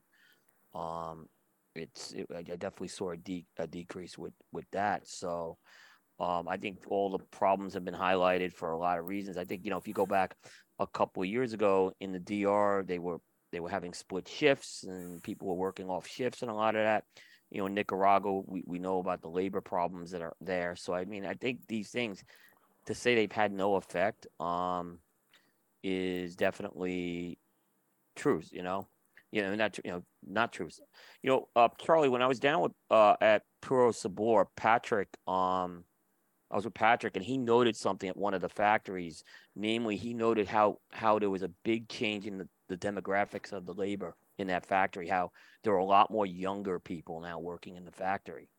And I don't want to say, I don't remember which factory it was, but I actually could kind of see that being indicative of a few factories after he said that. So it seems like that maybe there's some more inexperienced people now taking the place here, and it's hard to replace some of the people who've been doing this for 10, 15 years. Yep. So it's definitely something noteworthy. And I think and I think to add to that, go ahead. I'll be brief this time, I promise. I think to add to that, a lot of those transitions were not like planned or were not how they would have been done pre-COVID. Right. Particularly Nicaragua, where the emigration out of Nicaragua is a massive issue. A lot of this has been sort of haphazardly, by force to just sort of not exactly 6 months worth of a transition period with someone retiring and whatnot. And I suspect that is an issue everywhere, but particularly in Nicaragua, that has to be in Cuba as well, a massive issue. Yeah, I read that in both of your coverages for Puro Sabor that some of the factories where literally it was spot somebody who's over the age of 30 in the factory, which is never like, if you go to Hoya, where in the past the average age was probably approaching mid 30s to late 30s, and now you go to some of the factories and it's like, this is our average age, it's 19 years old. That's there's a lot of institutionalized experience of this person in the past might have worked at 3 factories before coming to work for this factory, and now this is their first factory job, and it's like, okay, well, you don't have 6 or 7 or 8 years worth of experience rolling cigars, and it unfortunately it takes 10,000 hours. So the it's only thing I'll say about that, John, is I've talked to enough factories, and a lot of them don't like to hire people from other factories because they feel like they're set in a way of doing things, and they want to train people in their way of doing that. So, but I imagine again with the labor shortage, if you can get someone who's got experience, you probably do it. Is what I'm saying. All right, let's move on to the next topic, and this may lead into the topic after it. But let's talk a little bit about the FDA. More uplifting. Yeah. So let's take some of the onus off of the cigar brand. There's some uplifting news. I'm sure they feel like we've been beating them up all night. They probably missed the first 20 minutes when we were singing their praises, and then they only then for the negative side. So they can go back and watch all the positive stuff at the end. That way they can finish off the night on a Steve can hear the positive things I said about exactly. So I'm gonna I'll start out with Charlie and Coop here, because you guys spend way more resources on FDA coverage and things like that, and definitely that's not where I want to spend my time, nor do I choose to spend my time. So I will leave it to you guys. Thoughts on any kind of FDA things that had popped up during 2022, positive, negative, just kind of keep us in the loop of kind of where we stand at this point in regards to the cigar industry's interaction or status with the FDA. I'll punt that first to Charlie, because no one probably covers it better than him. So I want to punt it to Charlie first, and then I'll add some thoughts in. I'll start out with the negative stuff, just to keep the train rolling there. FDA announced in, I believe, May of 2022 that they announced an ANPRM for both the banning of flavored cigars, and that would be all flavored cigars, as well as a separate NPRM about menthol cigarettes and banning menthol cigarettes. It's going to be a long process, I would imagine. FDA has said that even, whenever they get to the point where they are ready to announce a final rule, that it would take a year before they would start enforcing it. So hypothetically, if they announced it on July 1st, 2023, it would not go into effect until July 1st, 2024. I don't think anyone, including FDA, would believe that it's going to take a year. There will be massive lawsuits about both of those things. And I suspect that those lawsuits will be funded in a way that is very different than the cigar lawsuit that I'll get to in a second. I don't really think that there's been much other negative stuff with FDA in regards to cigars. There's been a lot of negative stuff for FDA. They really, I think in the court of public opinion in particular, botched Juul, the e-cigarette brands, their submissions and product submissions that led to FDA announcing that it was going to do an external review, which was completed, and they announced the results of that earlier this year. FDA has said that they're going to have some announcements about what they might take away from that review, but that was very much geared towards e-cigarettes and not really related much to cigars. If anything, I think it's probably good news for cigars. It probably delays, whatever FDA is planning until after they can kind of get their ducks in a row, I would imagine, with the vaping stuff, before they really try to embark on the flavored cigar and menthol cigarette bans. On the good front, there were a number of positive developments. A minor one was the much anticipated NASEM report on cigars that came out in March of 2022, if I'm not mistaken. The NASEM report came out of the lawsuit, which I'll get to in a second. And FDA sort of agreed that they were going to study the issue of premium cigars more. So they contracted another government agency, the National Academies of Science and something Medicine, Engineering and Medicine, I think. And they produced a report that, had some good parts and some bad parts. And it's not binding by any stretch of the imagination, but they really looked into, how much data there is about premium cigars. And they did a good job too. Yeah, not much data, and a lot of old data. So their recommendations were that, FDA should really study the issue more. I would suspect that probably is not going to happen. And that's because there was some major good news, the best news the cigar industry has had on the FDA front, I think, ever, quite frankly. And that was in the form of a July decision from Judge Mehta, who is a judge at the U.S. District Court for the District of Columbia, so the federal court in D.C., not the Supreme Court, but a different federal court. And Judge Mehta ruled that he found the cigar industry's argument in this ongoing case that was started in 2016. He basically found the core argument the cigar industry had made and has been making, which is that FDA did not properly study the issues of premium cigars, and that the consequences to that were unfair to the cigar industry. And in specific, he mentioned that FDA, as part of this sort of very formal government process, they have to announce what they plan on doing, and then people are allowed to comment on it, and then FDA has to respond to the comments, and then FDA can finally announce what they want to do. He indicated that he found that FDA's ignoring of a comment that was submitted by the Cigar Rights of America, one of the three main cigar trade groups, and also one of the plaintiffs in this lawsuit, he found that FDA ignored it. And the comment was related to how cigars are consumed, both the number of cigars as well as the data behind kind of what happens when you take a puff on a cigar and where the smoke goes within your mouth and in your nasal cavity and things like that. And he found that the FDA dismissed it unfairly. And because of that, Judge Mehta is currently considering what to do about it. The sort of belief is there are two options. The less favorable of the two would be that he would tell FDA that they need to go back to step one or step two, whatever you want to look at it, but pretty early in the process. And they would then need to complete the process. This would likely mean that this lawsuit would remain open and on his docket, which is a very important thing that I'll get to in maybe 15 or 20 seconds. And it would mean that FDA would have to sort of stop, as they're not really enforcing the rules for cigars to begin with, or most cigars, premium cigars, non-flavored cigars, those sorts of cigars. And they would have to go back and sort of restart the process and restudy the issue. That would also open up the door for more data to be submitted. And since 2016, there's been some favorable data to the cigar industry about how youth, for example, don't really smoke premium cigars at all. And that would be introduced in this court case. It has been talked about here and there, but because of some sort of legal mechanisms, doesn't really apply to this lawsuit currently. The other option, which would be the more favorable one, is that Judge Mehta basically just throws out the rule entirely for cigars and tells FDA that they need to start from, let's call it square zero, as opposed to square one. And I would suspect most people in the cigar industry that are sort of more knowledgeable about this issue than I am are pretty optimistic that that is the answer. And one of the big reasons why is so that Judge Medic would move it off of his docket. Choosing the first option, which would be, in effect, a very similar option.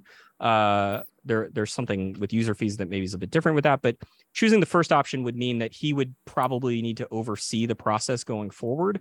Whereas choosing the second option and telling FDA they have to go back to step zero or square zero, as opposed to step one, would mean that the court case could be closed. Obviously, FDA could appeal, and there could be that, but it would at least move it off of his docket for the immediate future, which federal judges generally don't like cases to be open for this long. So good news coming. We don't have an ETA about when that will happen.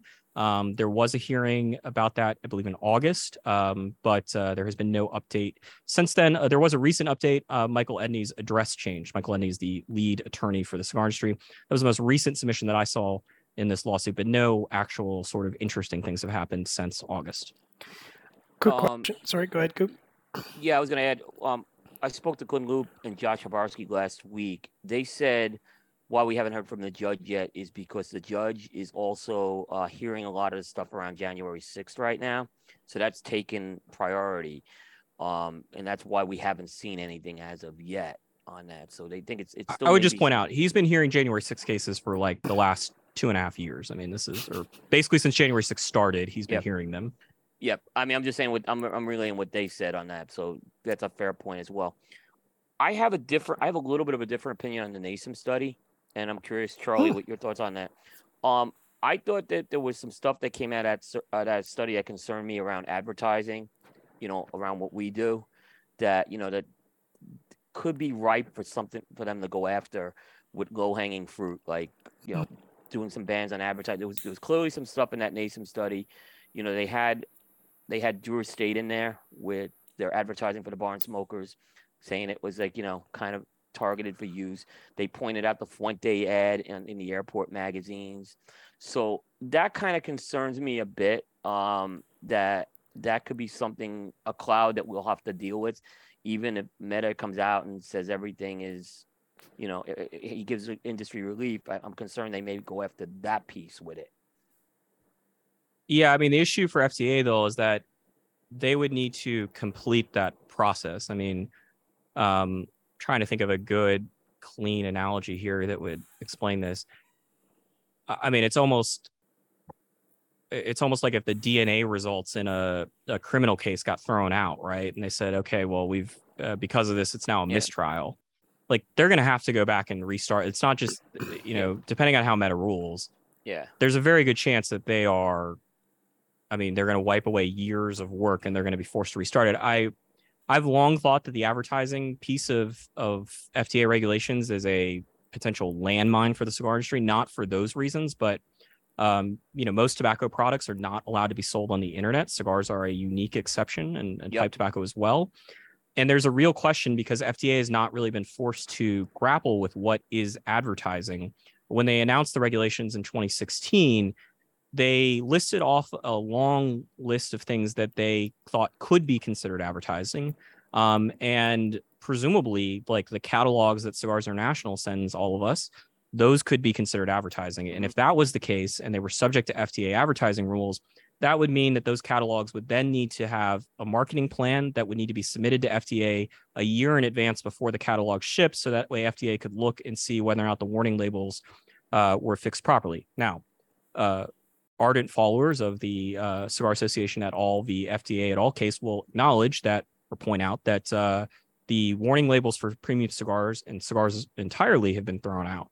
But if they were going to put the energy to go back after advertising, the landmine is really, to me, I mean, like they may put, all of us out of business, but the landmine for the industry is what happens if the catalogs and the online stores are now considered advertising and subject to marketing plans and we just don't have any. You can't buy Yeah. cigarettes on the internet, so there's no real precedent to figure out what FDA would decide. And with the expansion of the PACT Act, which is the rule that bans mail order shipping of cigarettes across state lines to consumers or to consumers, that was expanded to also apply to e-cigarettes and vaping products. So those products are more or less not able to be sold on the internet either legally. And so we just don't have a great grasp of what FDA would do to tackle Famous Smoke Shop's website.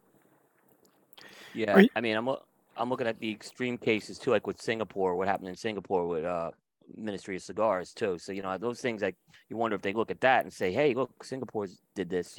I think we're a very, very long way from that happening. I do too. But yeah, you never know. Are you surprised, Charlie, at all that Judge Mehta didn't rule before the end of 2022? Because, like you said, there seemed to be some urgency for him to sort of resolve this and get it off his docket. So I personally, not being as close to the issue as you or Coop, I was quite surprised, and I was sort of hedging that would come in before the end of 2022. And now we're, Q1 of 2023 already. Yeah, I've kind of learned that. I mean, I didn't go to law school. I didn't clerk at a federal court. So I'm very reliant on attorneys and people that are much more familiar with this issue than I am. And unfortunately, there aren't really that many of them that I have, relationships with that I can just sort of openly talk about it. Lawyers, may surprise you, tend to be pretty guarded about these issues. So no, not really. I think that people were a little caught off guard by Judge Mehta's ruling to begin with and how positive it was for the cigar industry. I think everyone was optimistic, but, we've been optimistic before, and with a few exceptions, it really has not gone our way. And there have been some real, just blowouts as far as the cigar industry's arguments just getting absolutely killed in courts as part of this lawsuit. So not really. To Coop's point, like, if you look at Judge Mehta's docket and what he was doing in the second half of 2022, there were a lot of in-person trials about January 6th stuff. That being said, my understanding is that Judge Mehta is unlikely to really actually write the ruling. That's a responsibility of a law clerk. So I don't know. Perhaps I need to befriend some Judge Mehta law clerks so we can get some inside scoop here. If you're watching, please contact me. Yeah, moving along with this, kind of talking about the flavor bans a little bit. I mean, they're starting to see that, pop up around the country. And here this past year in California, we had there was already a vote on the banning of flavors. And this past year, we got to do an "Are you sure you want to ban flavors?" vote. So, and that one passed as well. So, that's, I don't know what's going to be taking place here. It's already started to take place, whatever. But that's the next frontier. Yeah, so that's what this is. I think John put in his notes kind of the slowest moving disaster. If you've watched the movie Austin Powers, where the steamroller's coming at the guy, and he just can't move out of the way in time. That whatever it was, the 30 seconds that they showed that scene, it's like it's kind of what's happening. So I think that will be that slow rollout kind of across the country, as well as the tricks of the age bans and things of that nature. So I think the age bans are probably more or less done. I'm sure that there will be half-hearted attempts in the US, but I think that it's going to be a real uphill battle, even in sort of the least tobacco-friendly states, to argue that 25-year-olds shouldn't be able to buy tobacco products, but they can buy alcohol and guns and everything else. The flavored stuff, I would say this, because I don't think it's been sort of, I imagine it's not that known about. I've mentioned it here and there, but my understanding from the people that have law degrees is that the real interesting part with the flavored bans is going to be what happens when a state actually tries to enforce one. Right. And what I mean by that is they send a letter to a retailer that says, you are selling this product, which we deem to be flavored, and it is in violation of our flavored ban. Juris State sent out a letter to its retailers in California, and it said that it was no longer selling 3 of its lines in California. Notably, acid not included there. Juris State said it believes that acid meets the requirements for, the California law. I believe Tobacco Especial was included in the list of the 3 products that were taken off the market there. So that's a big loss for a lot of consumers and retailers in California. But from what I understand, neither in Massachusetts, where cigar shops are still allowed to sell flavored cigars, but you can't walk into like a gas station and buy flavored cigars. And in California, where there's technically a price exemption, if it's expensive enough, it's allowed to be sold so long as it's not a machine-made cigar. But my understanding is the real question is going to become what happens when a state goes after a retailer for selling a product that they believe is illegal, because there's a lot of questions. And if you look at the California law about how it defines what's flavored, it's quite ambiguous. It's like if it smells flavored, and it's like, well, who's the chief smeller? Yeah. It's not in the California law. Like, one of the big problems is it's unclear who's supposed to be doing the enforcement about determining what is a flavored product and what's not. And so I think when you see that happen, you will see the big tobacco folks that still have menthol cigarettes and flavored cigars, as well as some of the more cigar folk people, Drew Estate, Miami Cigar Company, Rocky, etc. I think they will be watching that very closely, and certainly the Cigar Association of America, who's much more into the flavored cigar stuff than the other two. I think they'll be certainly very involved in a lawsuit that would come in response to enforcement actions like that. Hope everyone enjoyed that brief bathroom break. I did.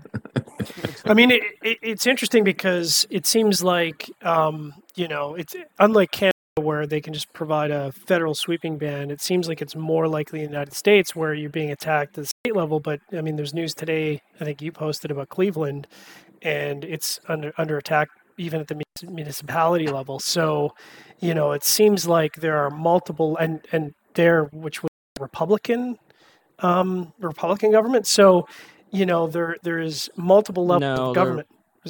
No? In fairness to the Republicans in Ohio, Columbus, the capital of Ohio, the city council in Columbus passed a ban on flavored tobacco sales.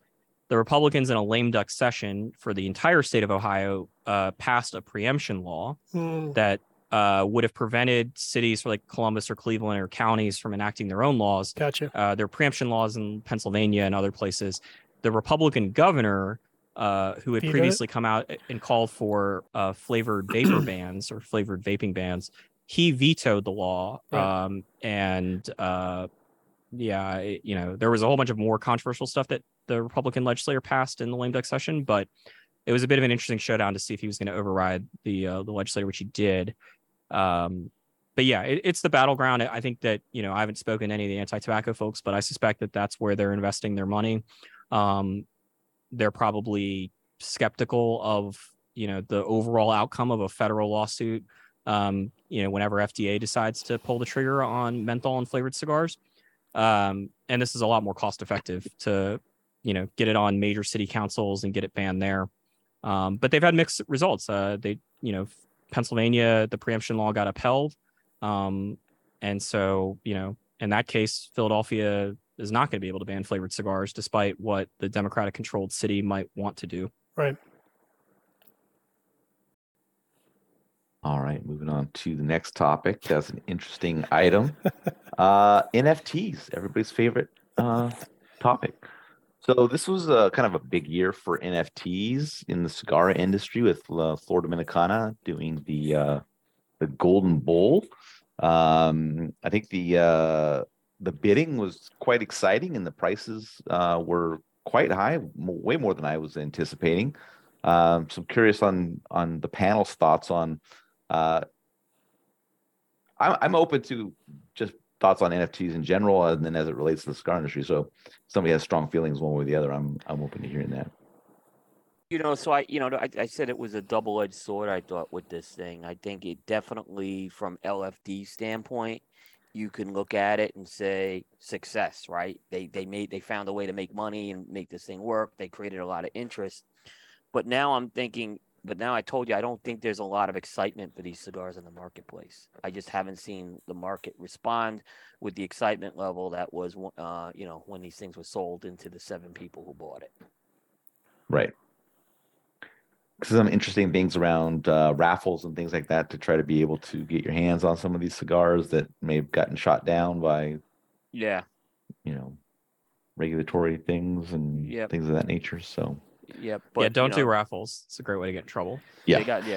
But I think a lot of these guys who started pricing these things at $200 got a reality check real quick that that cigar is not a $200 cigar. Now, again, this is not taking anything away from LFD. I just think that when a lot of these guys bought the cigars, I don't think they've figured out how they're going to move these cigars. Or maybe they, I think a lot of these guys, maybe they bought it for the NFT investment piece. Maybe that's what they're looking at here. But I didn't see these cigars. Yeah. Does anyone know anything about the Taiwan Anarchy Smoke In NFT? Is that, I know it was scheduled for early 2023, if I'm not mistaken. Abe said it's still scheduled for that. So I think he's going to get through the Great Smoke event and then he's going to focus on that. So we should hear something, but he said it's definitely moving forward. I mean, it is interesting. Sorry, go ahead. It is no, interesting. I'm just curious to see. Yeah.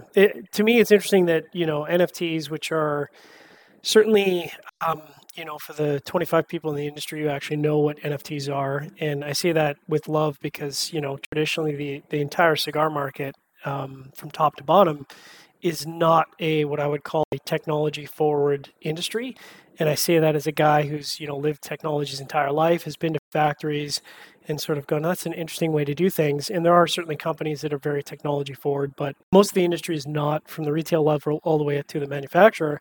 So I guess I was surprised and also impressed that La Flor Dominicana was able to successfully execute. But as Coop said, there's one thing to execute on selling the NFT. It's another thing for that product to still be talked about other than looking back at the single sale of an NFT license into 2023 and say, well, how are the cigars doing?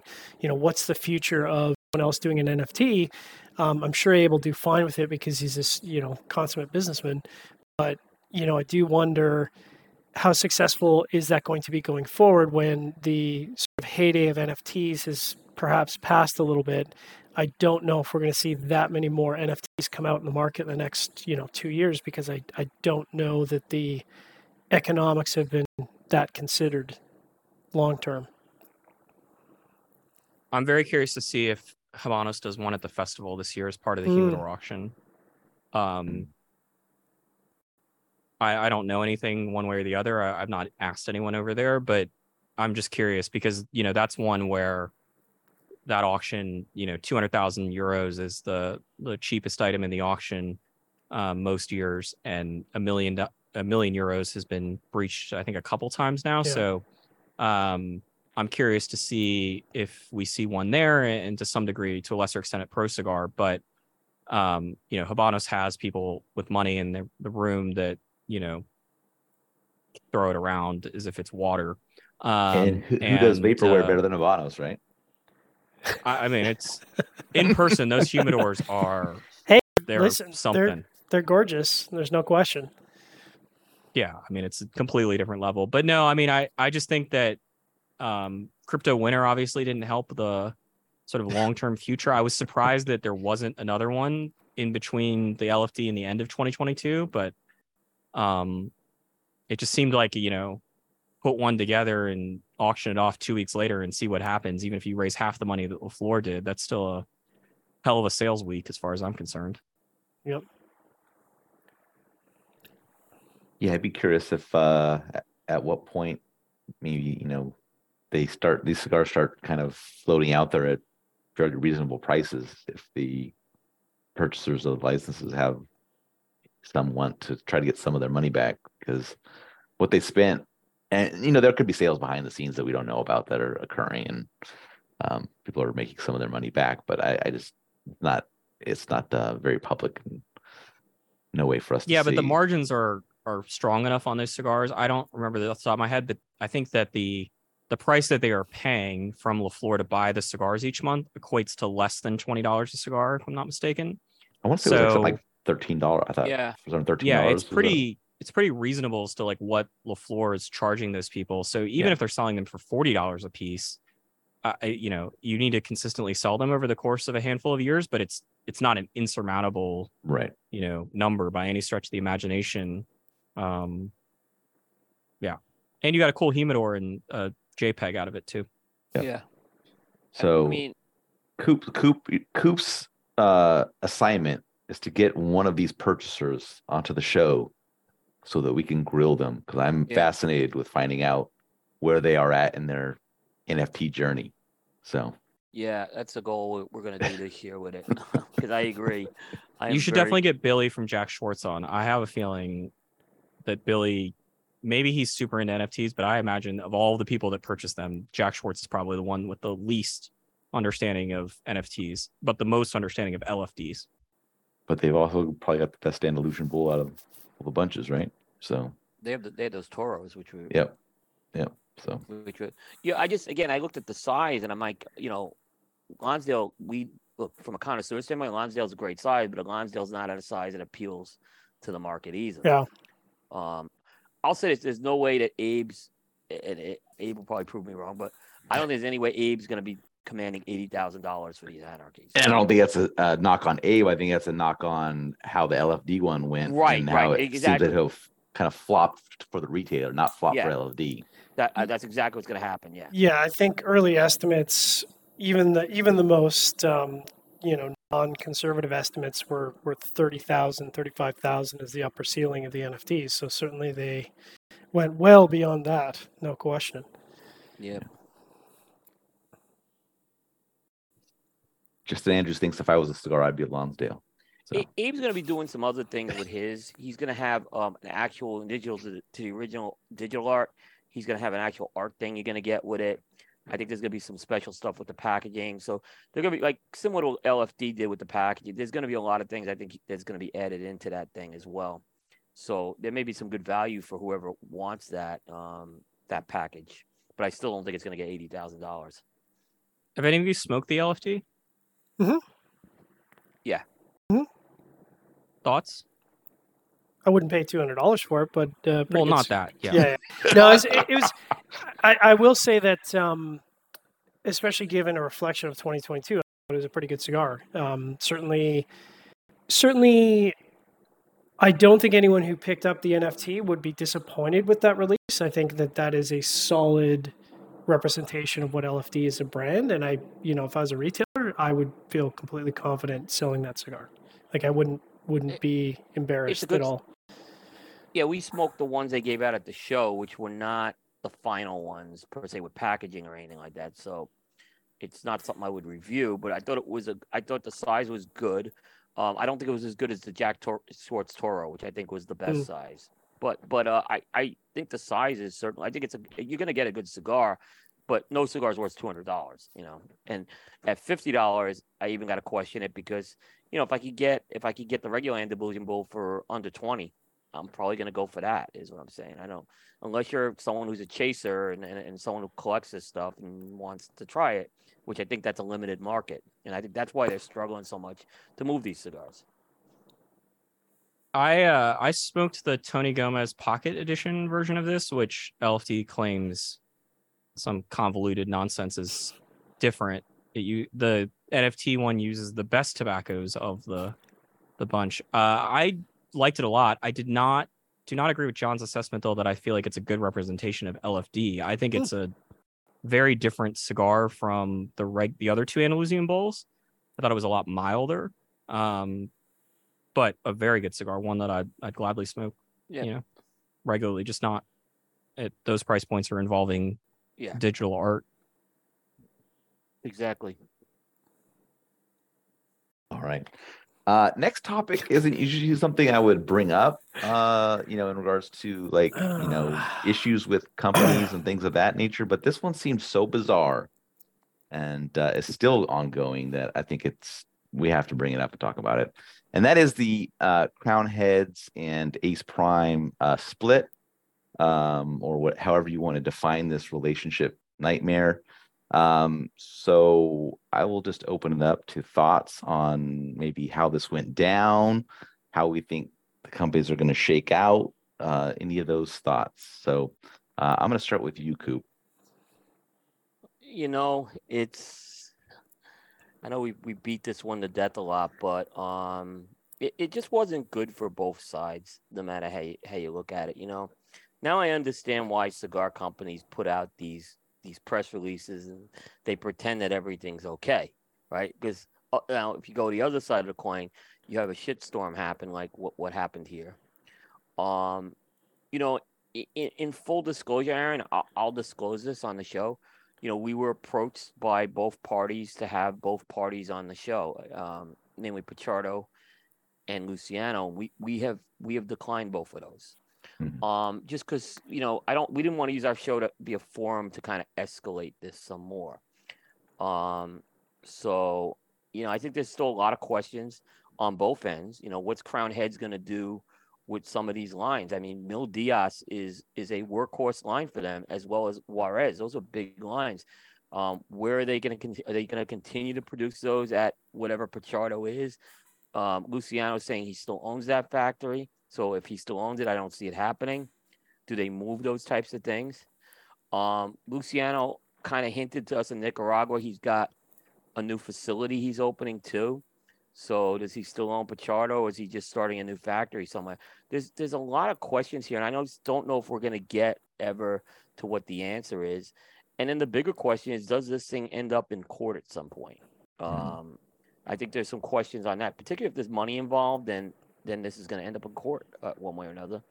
And I hope that doesn't happen. But so I don't see. I kind of see maybe there's a little bit of a détente right now. It's kind of calmed down, but I could see this possibly escalating again at some point.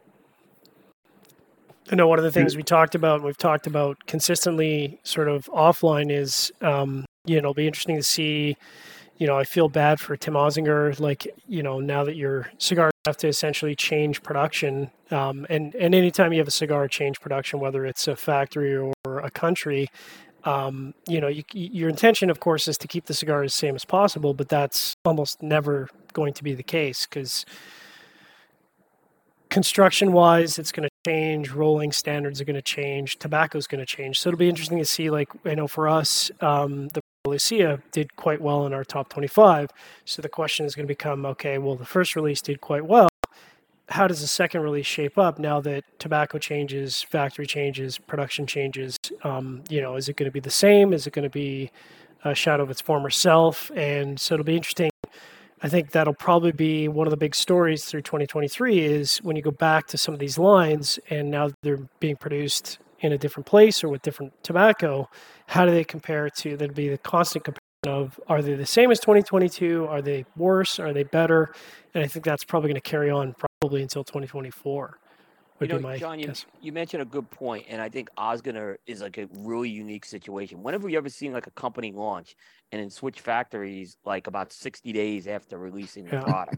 Yeah. And the next question I have is, how do I know what I'm reviewing or buying? Let's look at reviewing, buying.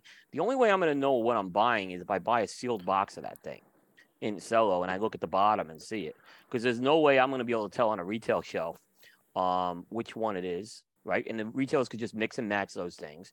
Certainly, I'm not going to order it through the mail because, again, unless I'm going to buy the whole box, how am I going to be guaranteed I'm getting the box out of La Alianza? Which, look, I'm going to review the La Alianza one going forward. I think they made a mistake with that. I think they should have done something to make it easy for the person buying that to understand that that's a different cigar.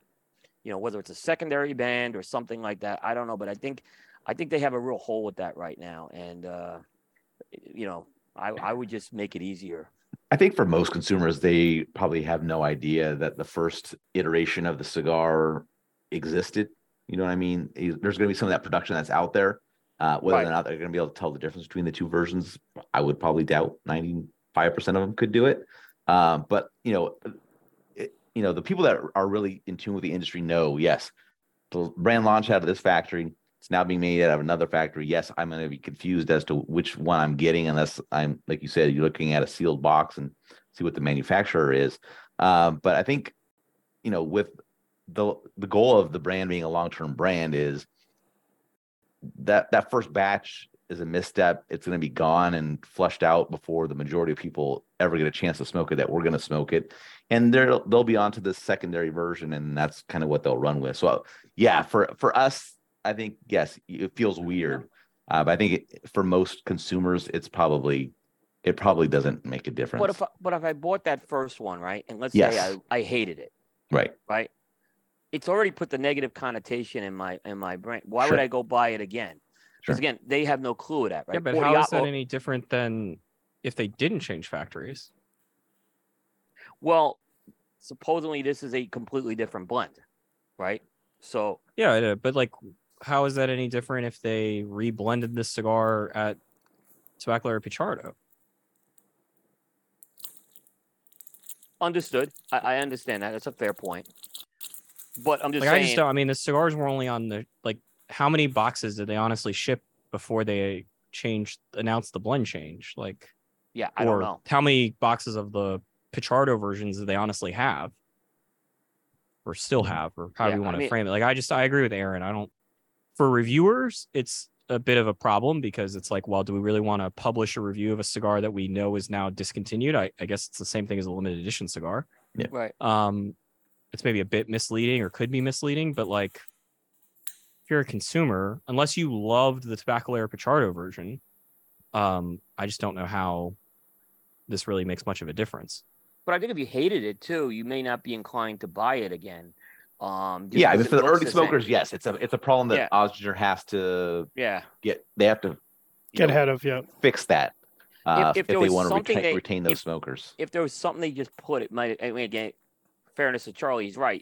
I am selfish. I'm thinking of the review piece. Obviously, I want to make sure I know what I'm reviewing here.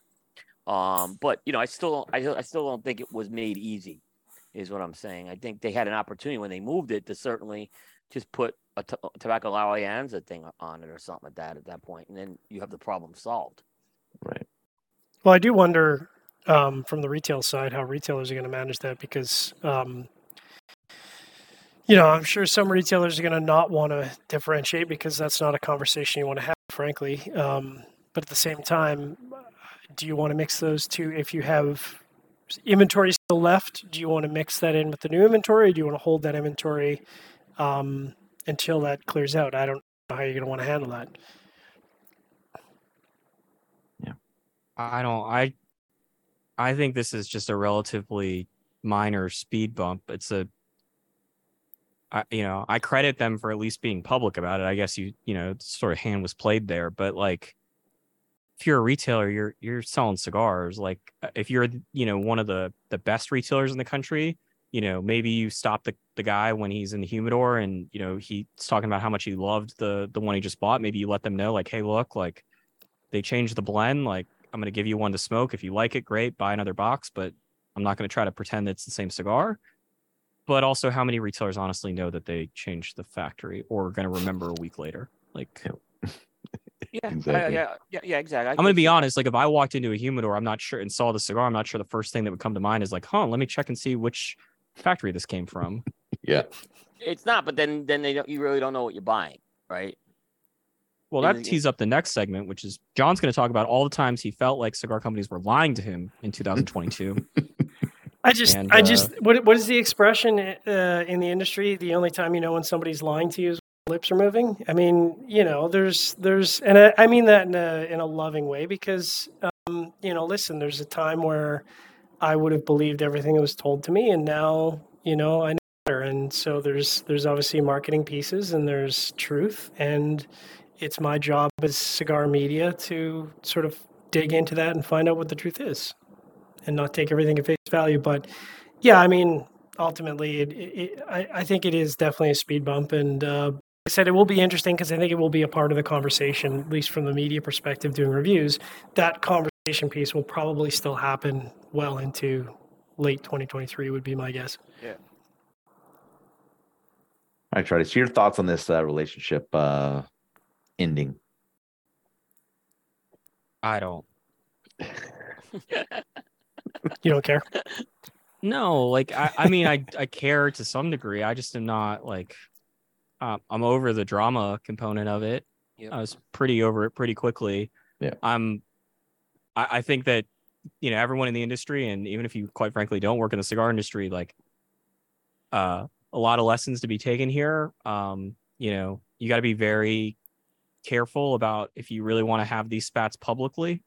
And if it seems like a disagreement is heading towards this, I'm not sure about the three of you, but I was not surprised when I got the phone call in September that this was happening. I had heard through the grapevine without asking. I don't go around asking people and like, hey, you and your business partner still on the up and up, or like, And without doing that, I'd still manage to hear from numerous people who none of whom worked for Crown Heads or Luciano or Tabacalera Pichardo that, there had been very salacious accusations, about that relationship and about how it was going and things like that. And, there's a reason why lawyers exist, and this is one of them. And I get the feeling that it probably would have been better for both sides had this been done in mediation or out of the public sphere. I can't think that there was a PR win to be had here for either one of them. Nope. It doesn't help the industry either. Yep. Yeah, I appreciate the honesty, right, of like being upfront that you're not in a good place with somebody else, because too oftentimes we get lied to that everything's okay. But on the other hand, right, that's what I was saying. Yeah. Hire some attorneys and let them work this stuff out. I think it would have been better for everyone involved. Yeah, I definitely agree with you on that. A question I have back for everyone here is what was more significant, this divorce or the divorce between La Aurora and Miami Cigar? I mean, I know that one was a long time coming too, but that was a very long time relationship in the industry we've seen. And I think that was, from an impact standpoint, I think that still was bigger than this one. I don't know. I mean, they haven't even launched La Aurora USA. It's not an operational entity to my knowledge right now. I know they're in the process of setting it up, but yeah, I think it's not going to go on probably till by April. I mean, I'm going to be down in the DR. I'll see what's going on with that, but yeah, I think it would be premature to say, but and look, the Crown Heads Ace Prime or Luciano Cigars Tabacalera Pichardo thing is, I don't think by any means over. Right. No. So. And between the two, I mean, going back to the Crown Heads Pichardo thing and Luciano is, I think Crown Heads is in a little bit of a better position. I know, even though they were kind of moving a lot of their lines and new stuff and production over to Tabacalera Pichardo, they've always been a company that's kind of, used multiple factories and things of that nature. So I think that they have that capability to kind of recover in regards to that. Yep.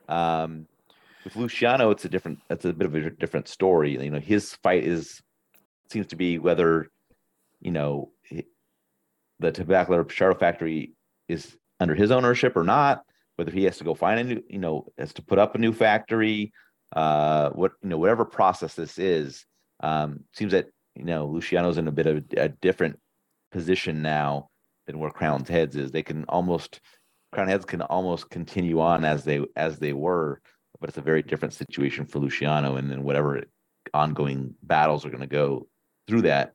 And it just seems like almost like a couple divorce amongst your friends where, other couples or other people are kind of having to make a decision, am I siding with one or am I siding with the other, or I don't care, I'm agnostic about it, or I don't care about either one of them. I'm just going to move on myself.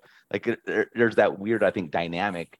So I'm very interested at these upcoming trade shows to kind of see if any of that is visible, kind of just in people's demeanor around those groups and things like that. So I just think that will be an interesting visualization to see. So, all right. Beat that topic to death. Yeah. Well, it's something that was a weird thing for the year, so it's it was to talk about. Definitely was talked about. All right. So now we get to John's favorite portion of the show. Is it my favorite portion Charlie's of the show? least favorite portion of the show, and that is the consensus discussion. Oh, it's John. Yeah, Definitely John's favorite. John, I'm just gonna let you run with this because I think you're the one that wants to. Seth would have really wanted to get into this, I think, but you're now on the hook for this. So, however you want to frame it, go for it. I guess a lot of it is I find it interesting and what I like about the consensus is that it's been running for so many years. So I'm a data guy, so I find it very interesting to sort of compare year over year, and I like the comparative year over year analysis. And so earlier we were talking about some of the FDA stuff, and it's interesting to see rather than FDA, a lot of private business stuff has started to impact traditional and non traditional cigar media from YouTube channels and that sort of thing.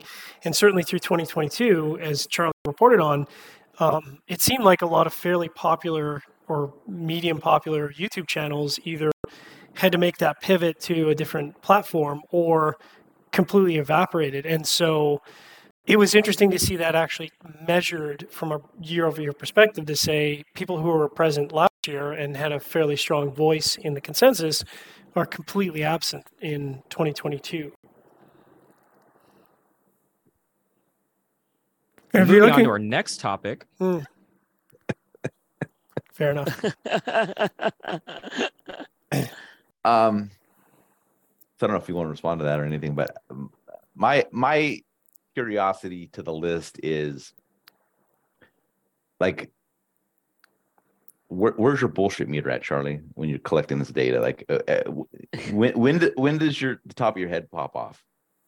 Like at what year level are we talking about here? 25, or is that when it? In terms of like I don't this is agree with what bullshit. the I can't do it consensus is anymore. saying. Like this is bullshit. I Oh. can't do it anymore. Yeah, I think that as we do our annual consensus therapy session, sometimes we do 2 of these a year. It feels like I just look at the consensus so much differently, I think, than you guys do, or at least the impression I get from you guys. Like, I don't care what the results are. I don't have a vested interest in it other than the amount of time that gets spent and that it's a popular feature for Half Wheel on an annual basis. But like, you know, if General Cigar got 1, 2, 3, 4, 5 on the consensus, I wouldn't think anything different of the list. Like, you know, I think that over the years, I've explained a lot of the different forces that lead to the consensus looking like what it does on a typical year. And so I've just kind of accepted them, and it is what it is. But in terms of like, do I agree with the list or the lists that are used for the consent? I mean, no, like I don't agree with Half Wheel's list a lot of the time, right? Like it's not my list.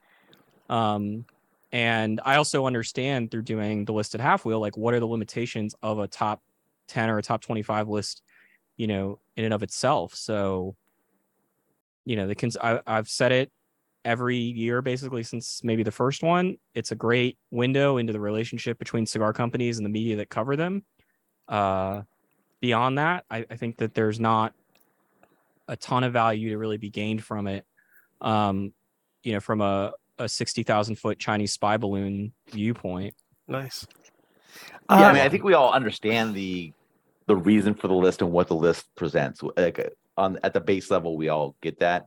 I think where, at least I'll speak for myself, is that when I say like, you know, at what point do you kind of feel ridiculous doing it, is that like you see the results, and what the results are supposed to portray shows you kind of what the I'm going to use the word peers, but I'll caveat that by saying, you know what I mean by peers. You know, kind of see what that looks like. And, you know, it's just like when you find out what the most popular beer is and you find out what the most popular whatever is, and you're like, yes, I understand that, but it's because people don't have any sense of, the bulk or majority of people don't have any sense of taste or whatever. It's just, you feel like these are the people that are supposed to be, and I'm not saying that it's supposed to be like there's any kind of real authority over it, but you know, these people are presenting themselves as trying to be able to share an unbiased opinion you know, for other people's to consume, but you find out how biased it kind of is in this process. So that was my reason for saying that. Yeah, but I think every list is biased. Maybe not in the nefarious reasons. To a degree, but when you see some of the results, you know, there are things that at least make me wonder, like, how did this occur? Or, you know, how does it continue to occur for this entity and things of that nature? So, yeah, I mean, look, I Half Wheel's list has a bias to it in a pretty glaring way. Like, and we've pointed it out on a couple occasions, we didn't review very many Cuban cigars last year. Mhm. If we had somebody based in Europe, I think that would be very different. It's an issue of access, not an issue of intent in the case of Half Wheel and the lack of Cubans. And I don't look at Half Wheel's list and say these are the 25 best cigars of 2022 or the 25 best new cigars. These are the 25 highest rated cigars that went through this process. I described it as a 198 cigar tournament, essentially, is what we held. And Coop's list is essentially the same thing, right? Like it's a tournament of cigars that go through this process, that each one of them go through it the same way, more or less, I would imagine. And there's some parameters about what gets to be eligible and what isn't eligible, and we all set those differently. And I don't think that there's another entity that spends more time about like the construction and the mechanics of the list, than either Cigar Coop or Half Wheel in terms of trying to take that immensely serious. But the end result is like we still can't buy a lot of these Cuban cigars we'd like to review. Sure. And that's a glaring issue, and I'm not sure we're going to solve it in 2023. So I do think that, and I haven't really thought of this before, I will say this. The consensus is interesting, and it's, a good day at Half Wheel for page views and things like that. But I do think that it has made a difference in terms of, I think it's gotten a lot of the people who produce these lists and who like the consensus and like being included on the consensus to think about what they're doing a bit more. Over time, I've seen more disclosures about why their lists look a certain way or why these cigars aren't part of it. And I don't think those disclosures were going on, or maybe I wasn't paying attention to them, but I really don't think they were happening at the same frequency that they once were. And whether that's, Coop has always been very upfront about how his calendar is not aligned with the Gregorian calendar in the sense of what's eligible. But we've seen other people that have, Bob the Cigar Guy, for example, on YouTube, just like points out, like, if you don't send me cigars, I'm probably not going to smoke them because I got enough people that send me cigars for free. And, I don't make enough money off of this. And so I'm going to prioritize the ones that are here versus the ones that aren't. And like, you can be like, well, that's, Bob being biased or whatever, but I don't like, could you really disagree with Bob there? Like, he's already got companies that are sending him cigars to review. Why not review that? Like, why go out and then buy a different cigar? That doesn't really make a ton of sense. Right. I appreciate in a his vacuum, honesty, at least. His honesty on that too. Like, and I don't think there's anything wrong with accepting samples, by the way. Despite, this industry has this thing about it. I get it, but yeah, I mean, I have no issue with what he did with that. If that's what his criteria was, that's his criteria was. You want to get on Bob's list? He just told you how you can get on his list if you want to get on it. John, anything else? We let this go. I have a few comments after John. All right, so. go ahead. John, do you have more? But I don't want to. No. Do a lot of. I actually, as much as John's into it, I did go do some homework and look at some of the spreadsheets that you put, Charlie, which was really good. I did a couple of observations that were interesting. First of all, I guess you did a company breakdown of who scored the most.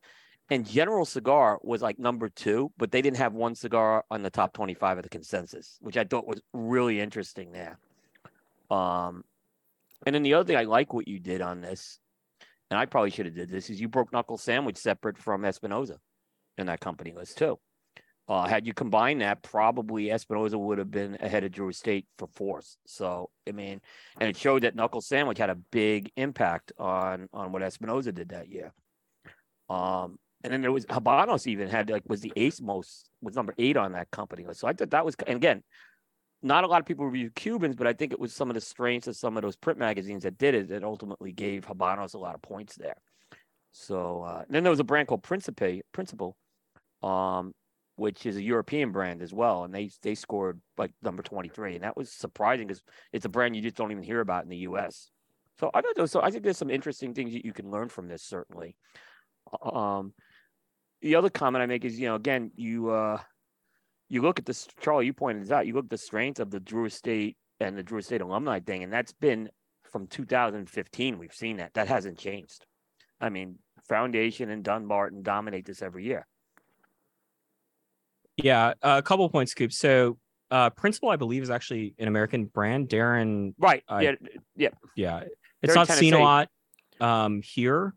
There's a store in the DFW area, Industrial Cigar, that I believe is one of their better accounts here in the U.S. But Principal ended up on the list basically because of one entity. One guy had like 7 principals on the list, didn't he? Yeah. Oh, okay. Andres Diaz, a cigar blog. But like that's a good example to the flip side of the geography. he's based in Europe. Yep. So he's not seeing a lot of the stuff that we see, and doesn't have access to it. But to the general thing, like that is a common issue, and it's an issue for General Cigar Company. I would say Taiwan falls in this list.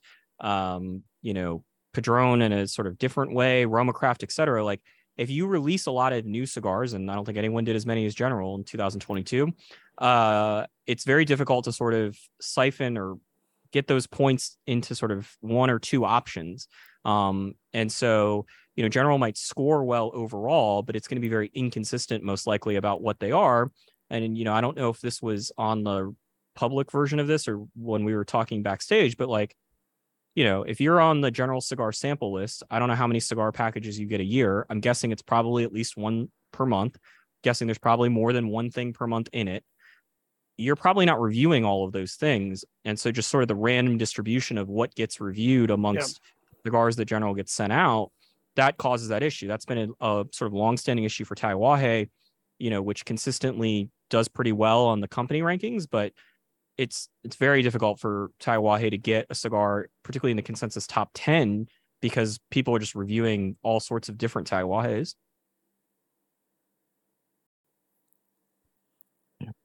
Yeah, I mean, Steve's figured a way to win this consensus, I think, every year.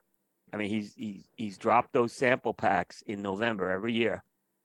And, cigar, and here's what I'm going to say related to the general comment.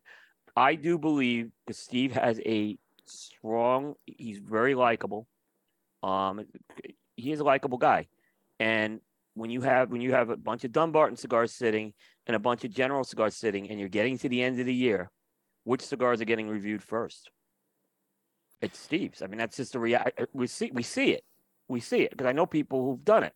And so I've kind of tried to do a first in, first out model. So that doesn't happen. I don't think a lot of people do that, though. I think they prioritize and they'll review the cigars that they like or the people that they like.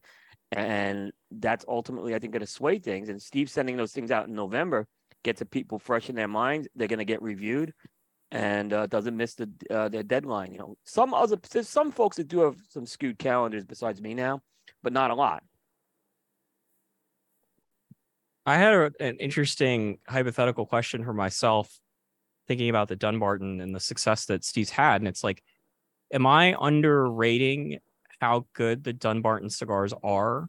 Like, at least, overall in my head, like where I would rank them in the hypothetical, company rankings of my own, list. We sort of alluded to it earlier, the, Fuente, Davidoff, Padron, Roma Craft knocking at the door list. Like, because like, yeah, Steve ends up on a lot of lists and he's found a way, like, and by the way, it's been a publicly discussed way of how to manipulate the consensus. But on the other hand, his cigars don't show up in 13th place regularly. Like they're a lot of times showing up in first, second, third, fourth, fifth across a lot of different lists. And like, I don't like, they found a way to rise to the top of the list that they're getting on. And there's got to be something beyond just he's sending out the cigars at the right time to the right people.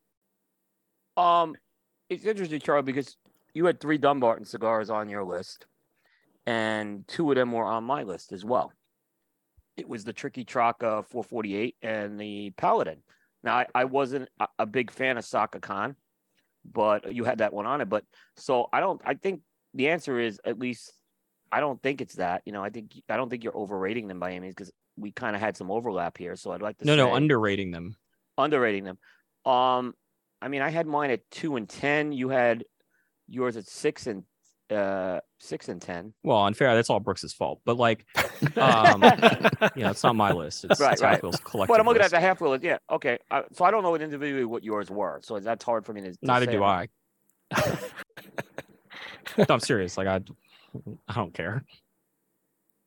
But no, I've wondered, like, is it the case? Like, it cannot just be that he's manipulated the list, because the other part of this is like, I'm willing to bet if somebody did the exact same thing that Steve did and sent out the samples at the exact same time to the exact same people, the results would not be the same.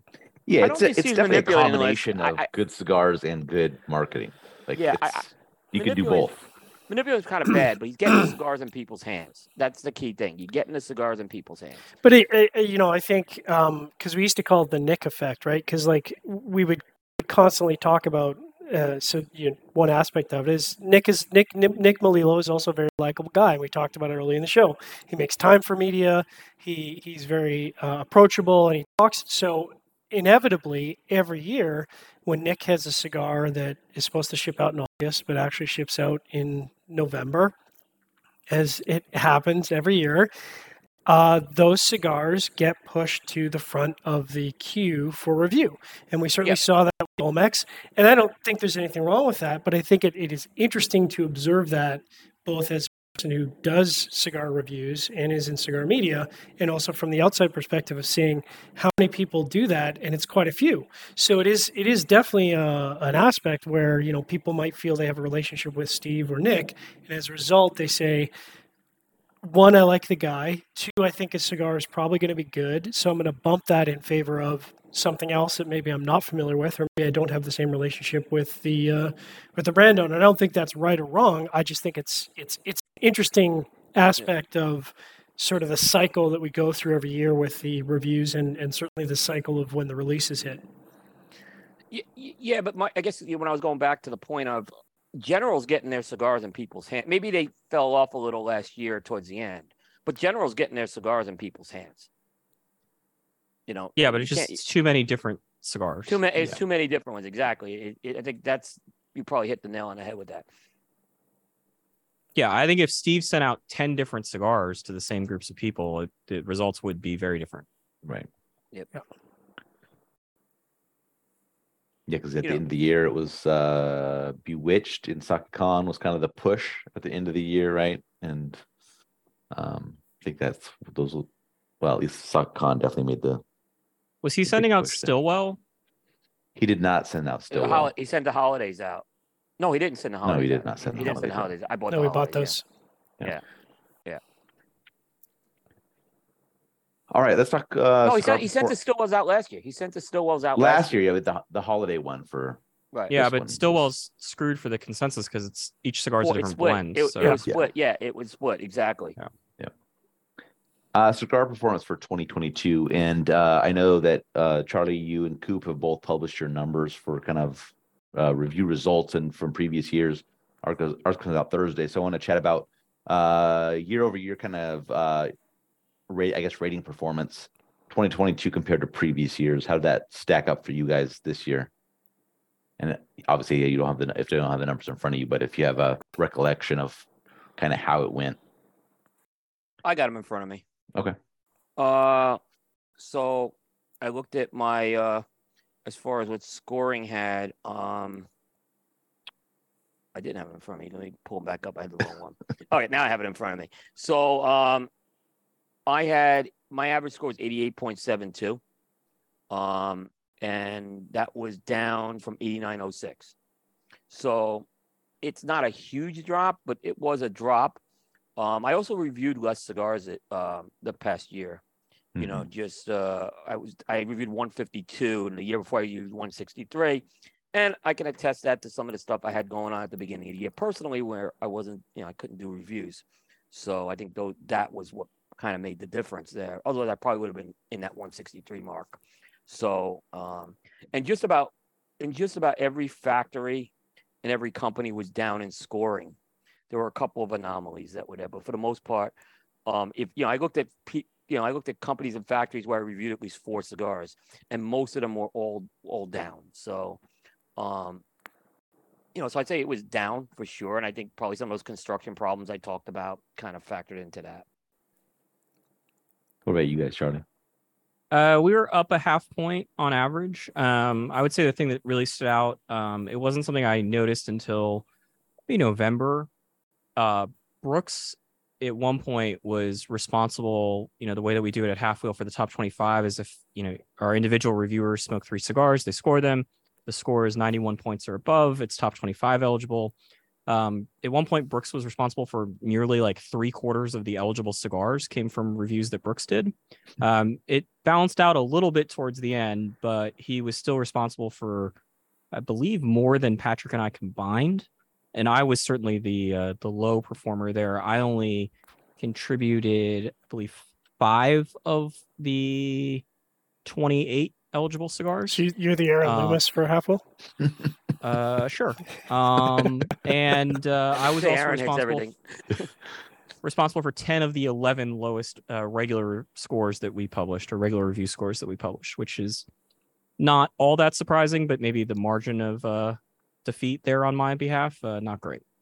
Charlie, let me ask a question, and I thought I heard maybe Patrick say this in an interview once. So if you want to comment on this, when you guys have the way when you input stuff and you come up with the scores, and you don't know what the score is going to be, but you guys have, do you have a factor in terms of how people's like historically score or something that kind of level sets that? No. Okay, then I misunderstood that. Yeah, and like I'm the one that ultimately enters the scores, but I can tell you that once I finish cleaning up here, I have to go back and edit some of the words for tomorrow's review, because I was surprised when I finished the review and entered the score in Excel. The score was a lot different than I had written the review sort of thinking it was. So every once in a while we run into those issues where, we will make some changes in sort of the verbiage, not the score, to make sure that it doesn't stand out, because it truly, in that regard, is a when we're done with the review, we do not actually know the score. Yeah, I know it's something like Aaron does and I do, is like we try to like say, all right, how did that score line up to your experience a lot of times? And I know, Aaron, you do that in every one of the videos. So Yeah, you ask everyone on that. Yeah, because sometimes, like Charlie just said, like you can have a thought, and it's the results of the score kind of maybe throw you for a bit of a loop there. Yep. But yeah, Development Palace this year, all 4 reviewers up from last year, which is odd. You it's too? That's not all of us. Not the trend, not our trend. Our reputation is at stake from going down every year. So I don't know. Even though we feel construction is down, scores are up. So maybe just flavor is better. So we'll have to see how this kind of continues into 2023. Who knows? We may start to become the We Like Everything site. So no. that's no. I have some thoughts on this, because I gave this a lot. I know obviously I haven't had a chance to look at our numbers yet, but anecdotally looking over my own numbers, it seemed like for us, and I can't speak to anyone else, but it seemed like there was more of a push towards the center. So in the past, I feel like if you go back to 2018, 2019, even 2020, there was a larger deviation from the center. So you'd have a lot more, like Charlie was saying, 10 of 11 might be the lowest scoring cigars, and you might only have 3 that are, or 2 that are sort of the highest scoring cigars, but there's so much the highest scoring cigar that they're more than one standard deviation beyond the average. And so for us, that seemed to become a lot more compressed. That is, when I looked at our highest scoring cigars and I took those cigars and sort of looked at our previous scoring, the results were, only, and I'll have to look at the numbers to speak adequately, but only a certain number, a very small segment of those top scoring cigars from this year would have even broached the top 15 of years gone by. And to me, that says the standouts weren't as much of a standout as they've been in the past, at least, from what we reviewed.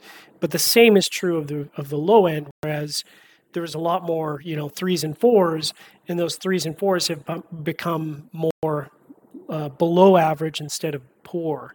And I certainly saw that in a lot of my scoring, where, cigar wasn't technically bad, so it ended up in the average score rather than in the, what we would call subpar or poor.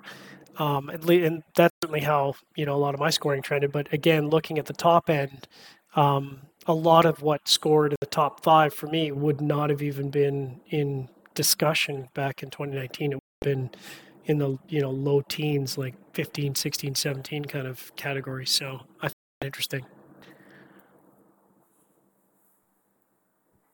all right. Any other topics that you guys want to breach for 2022 before we start doing a look ahead into 2023? All right. If you think of something, bring it up. We'll kind of move on a little bit. So I think we already talked about FDA kind of a little bit going forward, but was there any like 2023 maybe predictions or thoughts around the FDA that we think may be occurring that we want to bring up, or we can move on to the next topic? I don't want to beat a dead horse if we already covered it.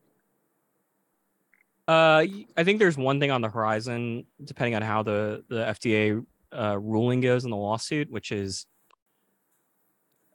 bear with me for a second here, but there's a scenario where cigar companies are currently paying what's called user fees. It's not 5 cents a cigar, but let's just call it 5 cents a cigar. So they pay up to 40.26 cents per cigar to import them to the US.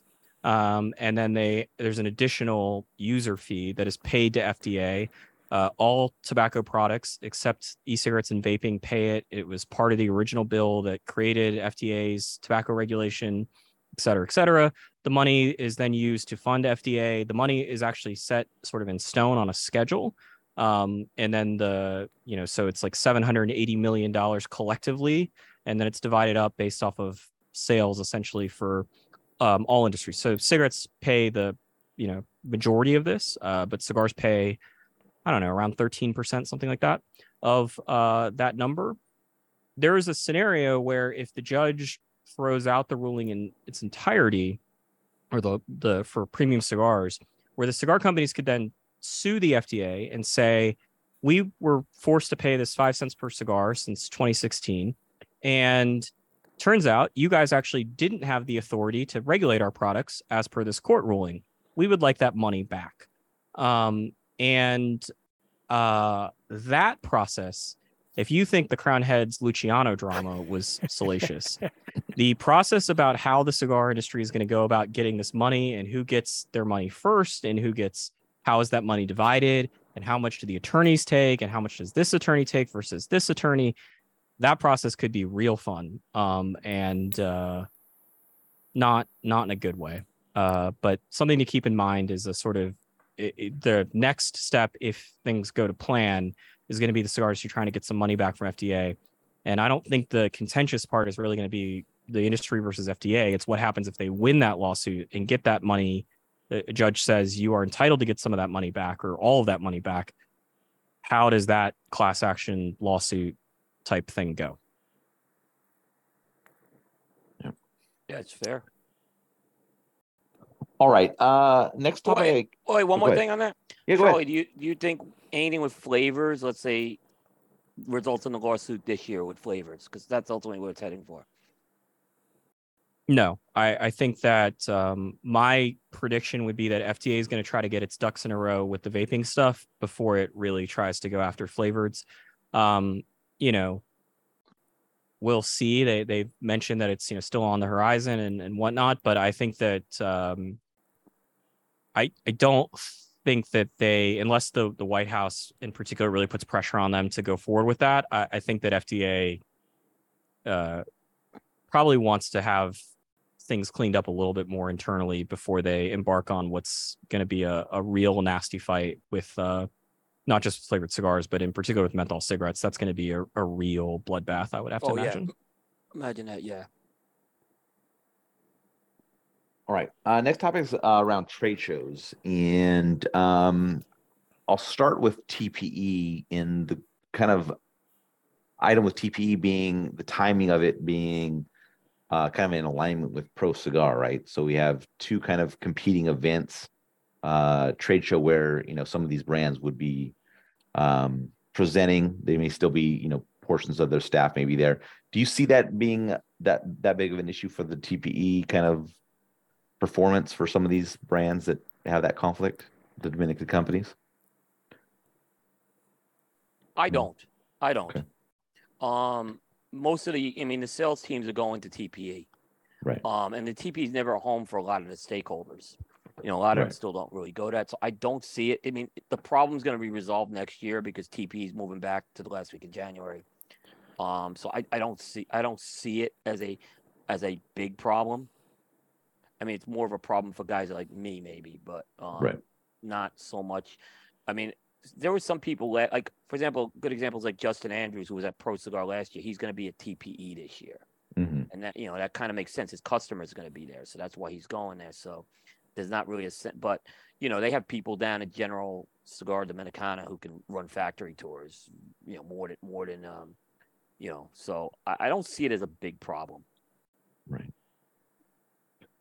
Yeah, I mean, I would venture to guess that last year there was probably fewer than a dozen people, two of whom are on this show right now, that were at both events.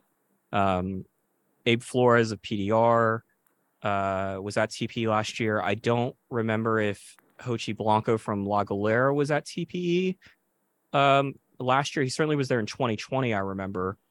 But I would assume both of them are going to be at Pro Cigar. They're both Pro Cigar members. Danny Dikowicz from La Serena and Tobacco Plaza was at both events. I suspect he's at Pro Cigar, carrying on that sort of tradition. But after that, it's basically media and a very select group. It's Coop, myself, Cigar Snob, Tobacco Business. I don't know if they were at Pro Cigar, to be quite honest. It's not a ton of overlap. They've been there. They've been there in the past. Antoine's been down now. Omar DeFrias was at both last year. Oh yeah, Omar's another one that Omar was at both. Yeah. Yeah, but I would suspect he's gonna be at TPE, or he told me. Yeah. The Boveda guys, Tim and Sean, oftentimes hang out with them at Pro Cigar. I would imagine they're probably, maybe they split up, but they're certainly going to have a big presence at TPE like they normally do. So no, not much. It's an annoyance, but really, I can't see it affecting that many people.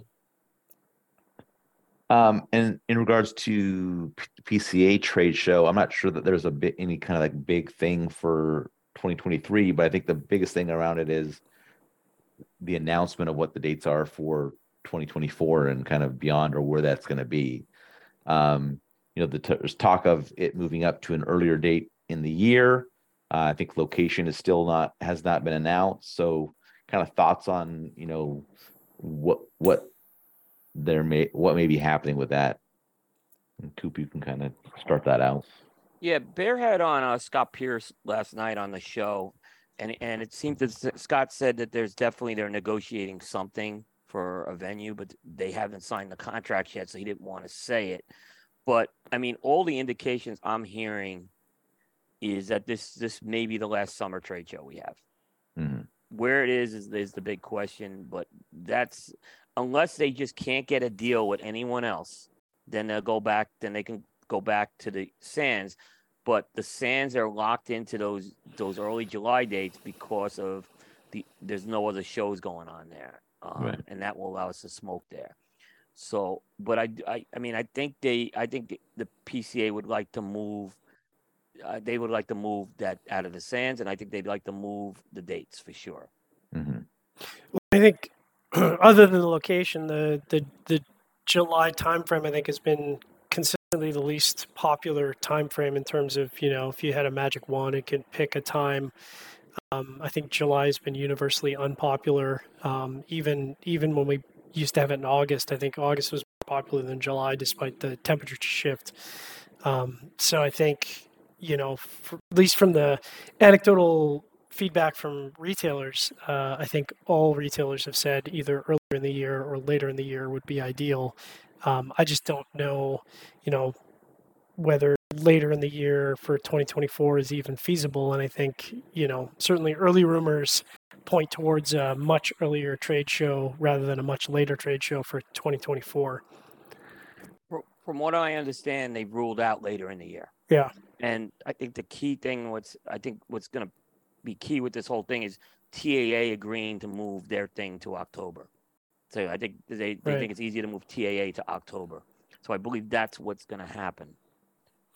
So I guess, because we're just talking hypotheticals and the dates won't be announced till much later, but, talking about the 2023 impact, do you guys, this is more of a Charlie question. Do you think if, like, say the PCA trade show moves up to late April, do you think that would have ramifications, like measurable ramifications for who decides to exhibit at TPE and PCA, or who decides to, exhibit at just like, is there going to be any switch over from manufacturers who've historically done both in terms of attendance?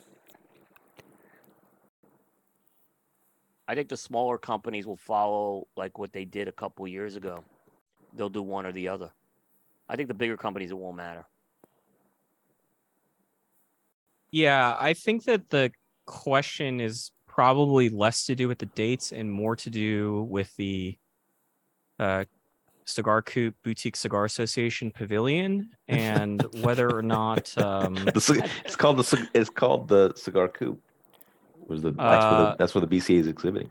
Cigar Coop, yeah, right? and whether or not PCA can find a way to reduce the costs to where it's, I think, a legit competitive difference. I'm very curious to see how that BCA pavilion looks and about what the prices are to get into it, and how those companies feel like the ROI is in terms of, obviously it's been very popular at TPE with their sort of, and for those of you that are consumers and somehow still watching this thing, you're talking about going from a minimum commitment of a 10 by 10 space, whereas at TPE the pavilion is 5 foot by 2 foot of counter space, one shelf essentially with maybe 4 slots on it, and a stool, and I think that's it. Maybe you get a pen or something, and the costs there are just, I don't know, probably 15% of what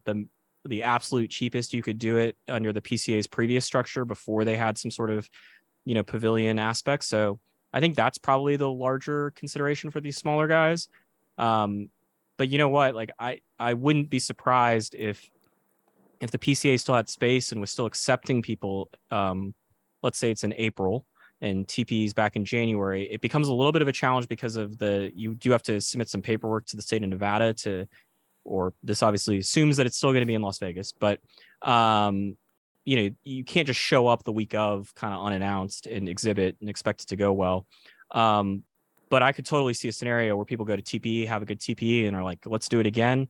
Hit that slot machine again. We'll go back to Vegas 3 months later, or New Orleans, or wherever it's going to be.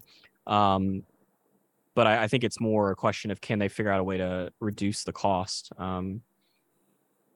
Because for some of these guys, I think it's just kind of an insurmountable.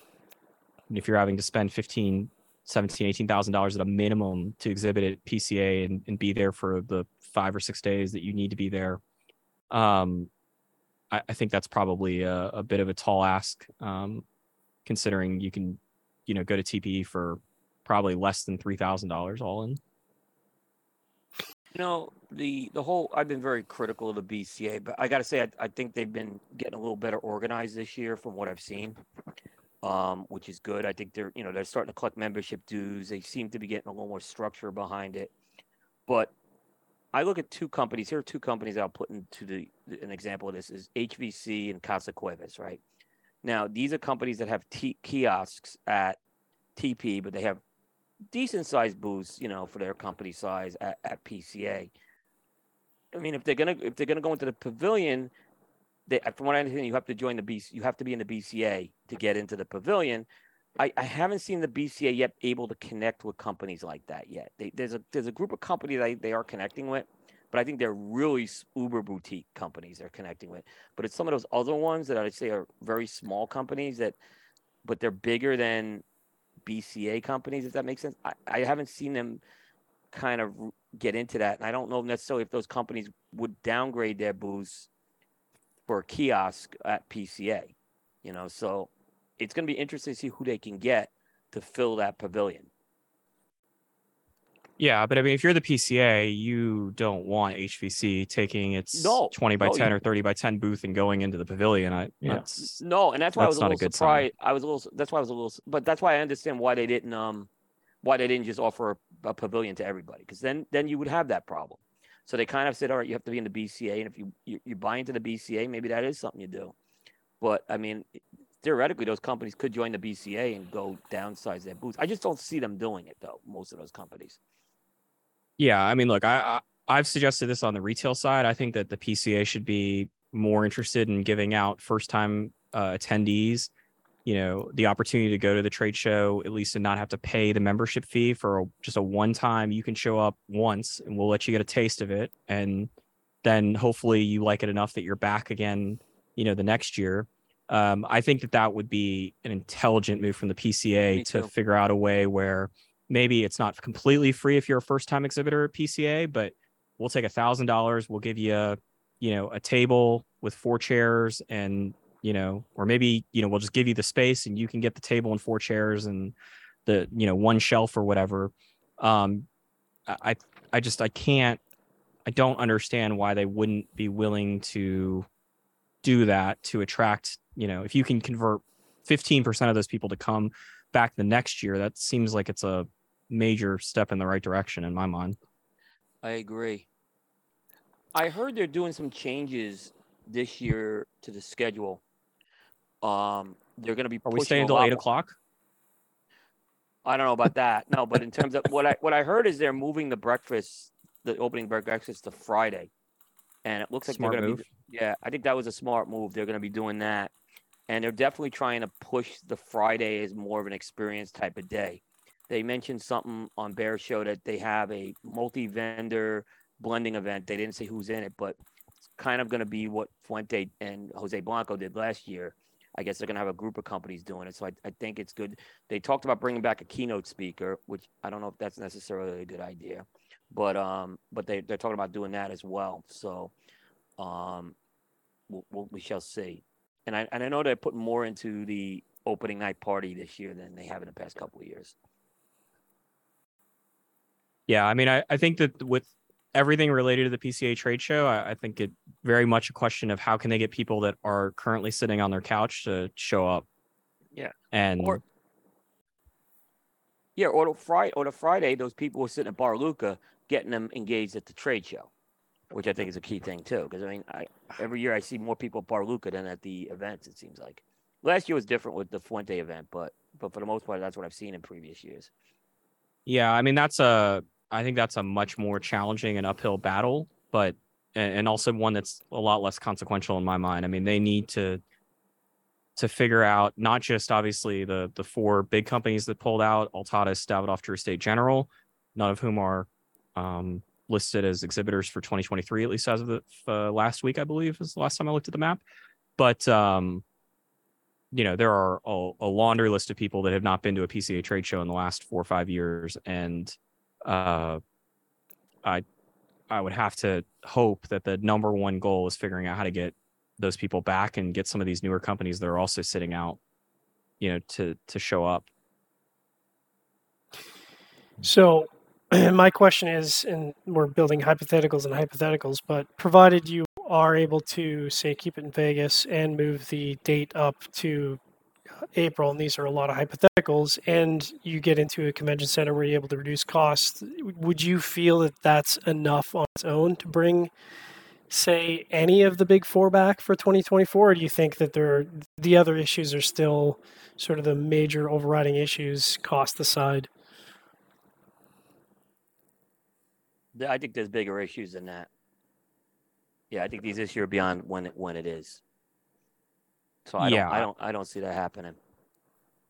I think that there's always a chance that any of them could come back. I think in some cases it's probably going to take some leadership changes at these companies at a minimum for that to happen. I think that some of the direct players involved at Altadas, Davidoff, Drew Estate General, I think all of whom are still basically there, if I'm not mistaken. Yeah, I mean, maybe Jim Young would be the exception, but I think that there are much larger issues. I also think the other problem that they've now created, or it's been created in the vacuum of them not attending, is like, look at Aaron's Year of the Rat banner back there. Like, Drew Estate has found an alternative to PCA to do their product launches.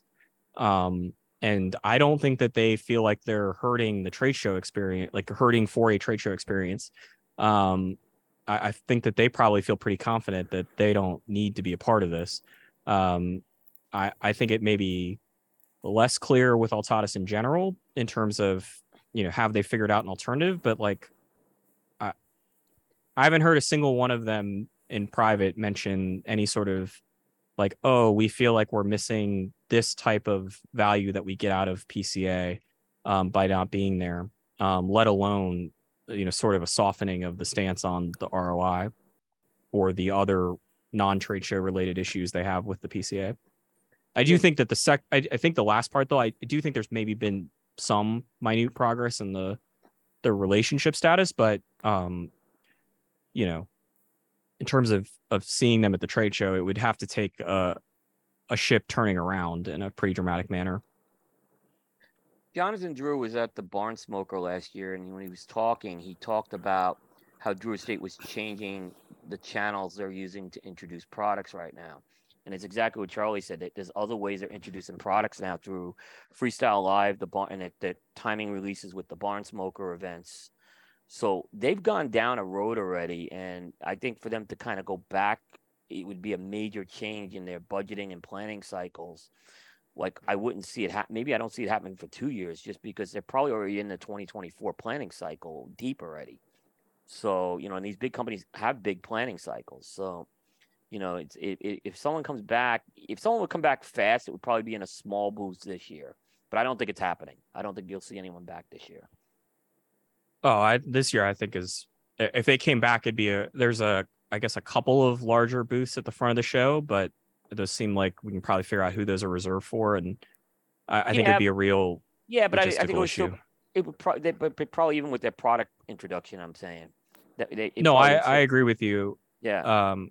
I'm curious for the three of you, like, do you think any of them should be back? Like, in terms of, like, it would be helpful, for example, for Altadas to come because it would allow them to do things they're currently not doing, and it feels like that's a need.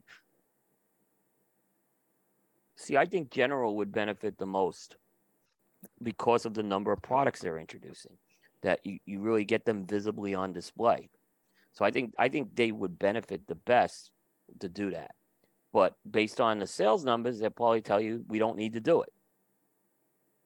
They've done it before. So I don't think I don't see Davidoff going back anytime soon. I think their model is really not a trade show model unless they want to focus on Alvo and Camacho. Because Davidoff's appointed merchant. It's an appointed merchant model. So do you really need to have the big bang for Davidoff there? Yeah, I mean, I outside of Foundry, I just can't think of a release that General had at a trade show where it was like, oh, they did this crazy activation at the show, and that really helped them with this brand going forward. Other than maybe you just see, you kind of see the products. Like, the way they're doing it right now is their sales reps are just giving them like sales sheets beforehand. But they're selling the products. That's what I'm saying. So I don't really, as much as I think they benefit from having it there, I don't see a financial need for them to do it.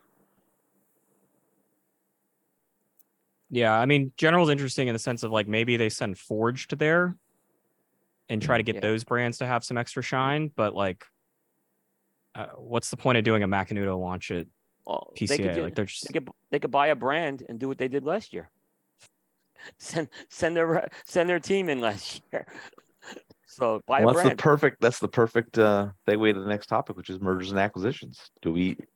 Are we seeing any kind of significant play on those in 2023? And we see the Rue 101 from last year, but do we see anything on the horizon? I didn't see that as a major acquisition last year. I mean, it wasn't even something that was announced to their board of directors. It wasn't reported by the STG or anything. It was a small thing. So in the whole scheme of things, but I can see maybe something like that happening again this year. I don't think Altadis will be. I mean, if anyone's going to do it, it's probably General. I don't see the other three doing it.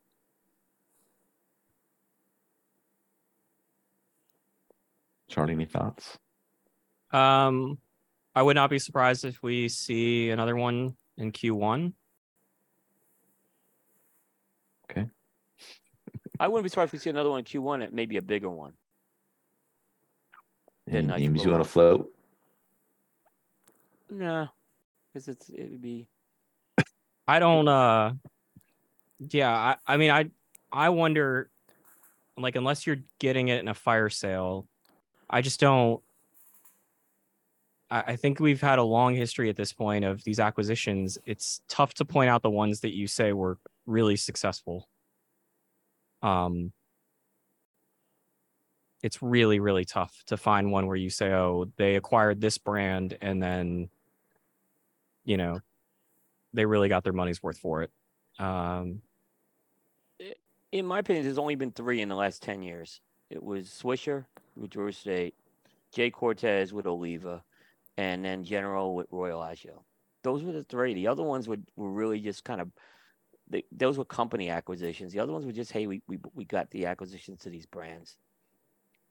Yeah, and I mean, in the case of the first two, you're talking about two scenarios where companies were basically acquiring a premium cigar brand that I guess, well, Swisher had Royal Gold right before Drew Estate, but basically zero premium cigar presence between the two of Jay Cortez and Swisher prior to those acquisitions. So that was acquiring a whole business unit.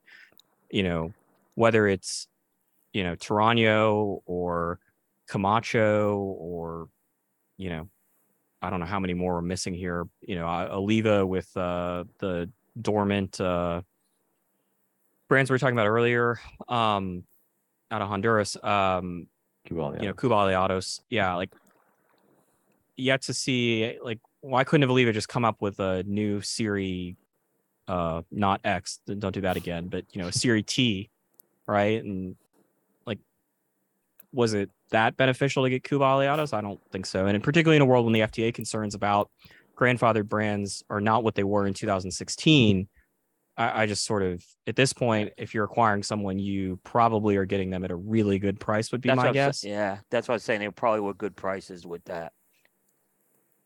Because you look at what Davidoff had to do to Camacho, and it's like, okay, so they bought the brands and the factories and not the fields.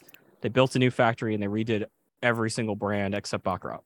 Like, and they, got rid of most of the sales force they acquired as well. I think that makes it real tough,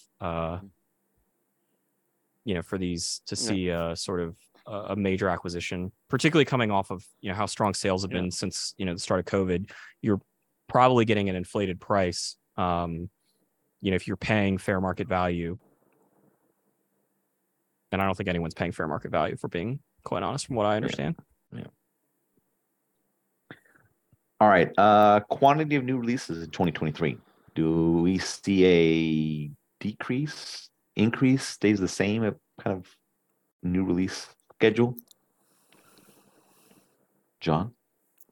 The only comment I had here was there was a lot more new releases this year than I was anticipating, but at the same time, I would also say there was a lot of very established brands who realized you can't just continue to release new releases indefinitely, and so certainly the number of Vitola line extensions was much higher, I thought, this year than I've seen in previous years. So I kind of, my non-magic ball here is I kind of see that continuing, where I think if anything there might be a dip in the number of new releases and in a greater increase in the number of line extensions, excluding new company launches sort of from that conversation, but more existing established companies. Cooper, Charlie, thoughts on that? It sounds like, from when I talked to General, it sounds like they are going to cut back the releases from last year. They ain't going to be as high, but there'll still be a lot of them. But so I don't, that number may go down, but that was such a high number to begin with. But, I think Altadis is due to have some more releases this year, for sure. Maybe it's flat. What do you think, Charlie? No, sorry. I'd expect an uptick. I think we'll continue to kind of see what we've seen in the second half of 2022 carry over, and I don't think it'll really slow down maybe until next year. I just think that, if you're a company and you're seeing your sales numbers are probably not increasing because of the sort of post-COVID bump wearing off, and you look around and you see all these new products shipping, I think you probably think to yourself, I either got to get with it or I run the risk of sort of being overrun here. It's not like retailers are going to start telling cigar companies en masse, like, please stop releasing new products. I mean, that's just not.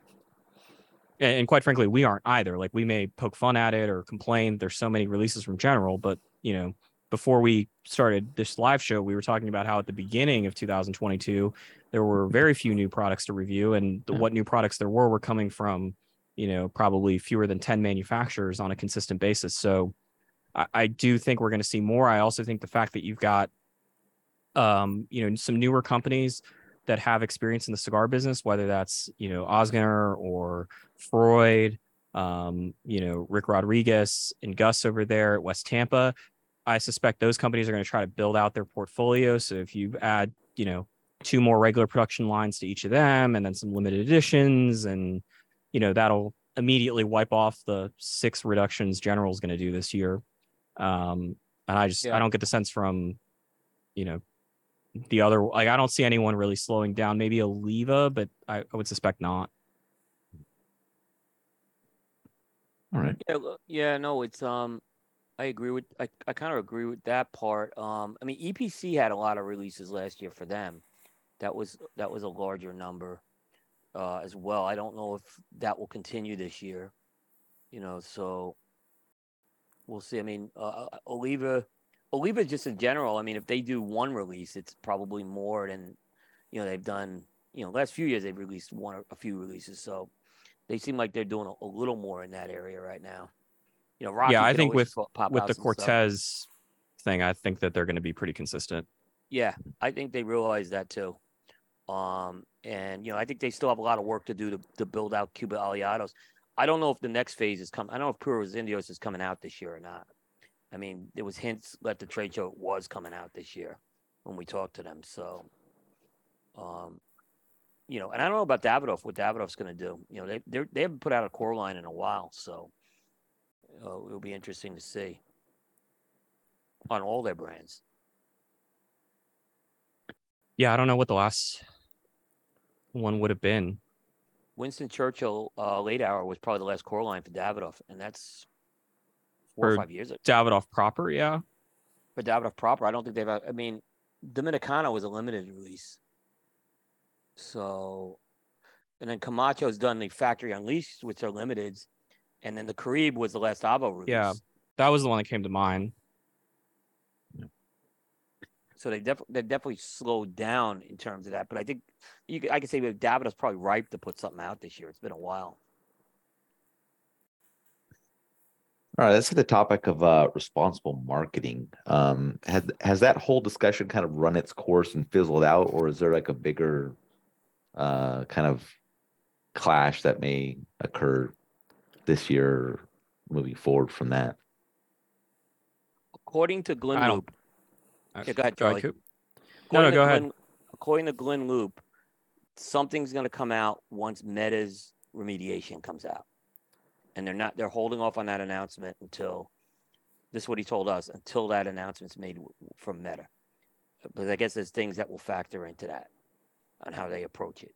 So we won't probably see anything from PCA from a standpoint on that until that happens. The companies that made a big stink about this last year were really not big companies or big releases. So there was, the ones that made noise were very small companies that did this, or small operations. Right. All right, Charlie, what was your thought on it? Oh, I was the one that made the big stink about it. No, I know, but you were kind of jumping in with Koopa jumping in at the Oh, beginning, yeah, so. no, I don't think so. I think that,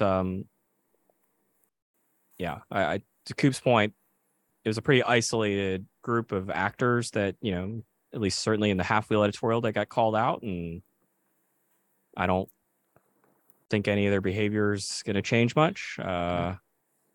So, yeah, and it's not like, I don't think the General is doing an increased amount of irresponsible marketing or a decreased amount. Like, they got the American Chinese food series, and pretty much everything else. It's I don't think you can really make much of a claim that there's any sort of issue beyond the food like packaging. But yeah, I don't see that being a major topic. I think it ran its course. I mean, I saw somebody sent me a video of a YouTube video of Pravada that had some, food themed marketing in it that was relatively recent from the last few weeks. I haven't heard a peep about that, outside of the Pravada universe. So yeah, I'm guessing it's probably run its course. Mm-hmm.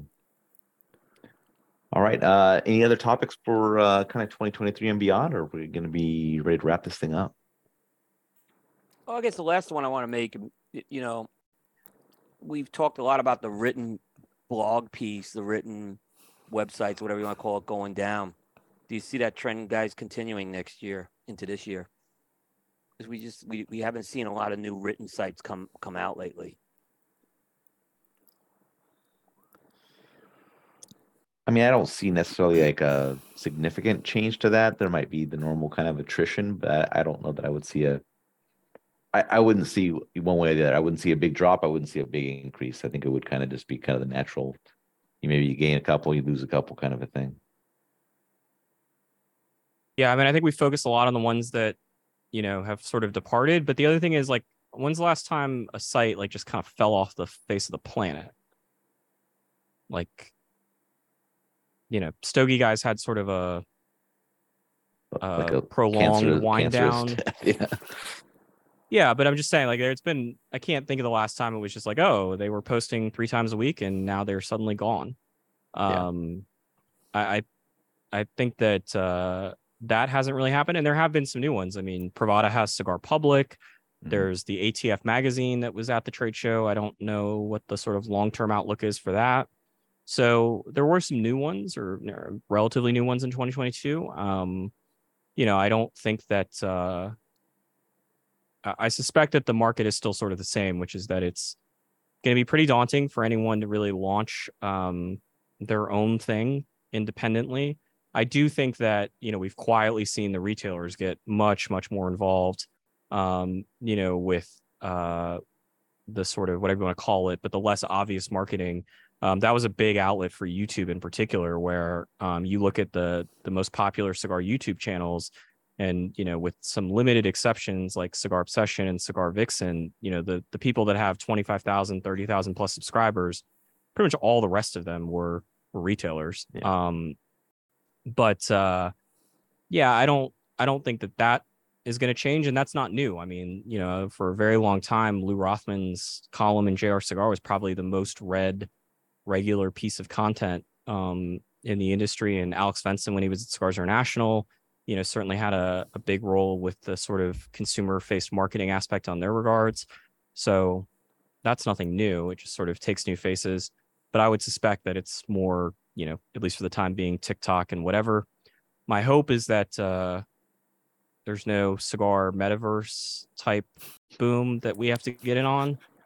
But, maybe we're reviewing cigars with Apple glasses in 2 years. Exactly. Yeah, I think as far as the trade show goes, the last written sites, Charlie, of the online media guys, not counting the magazines, well, the retailers are really you and me, Half Wheel and Coop. I don't think there's a lot of written. Smoking Tobacco did a little this year on it, but that wasn't their focus.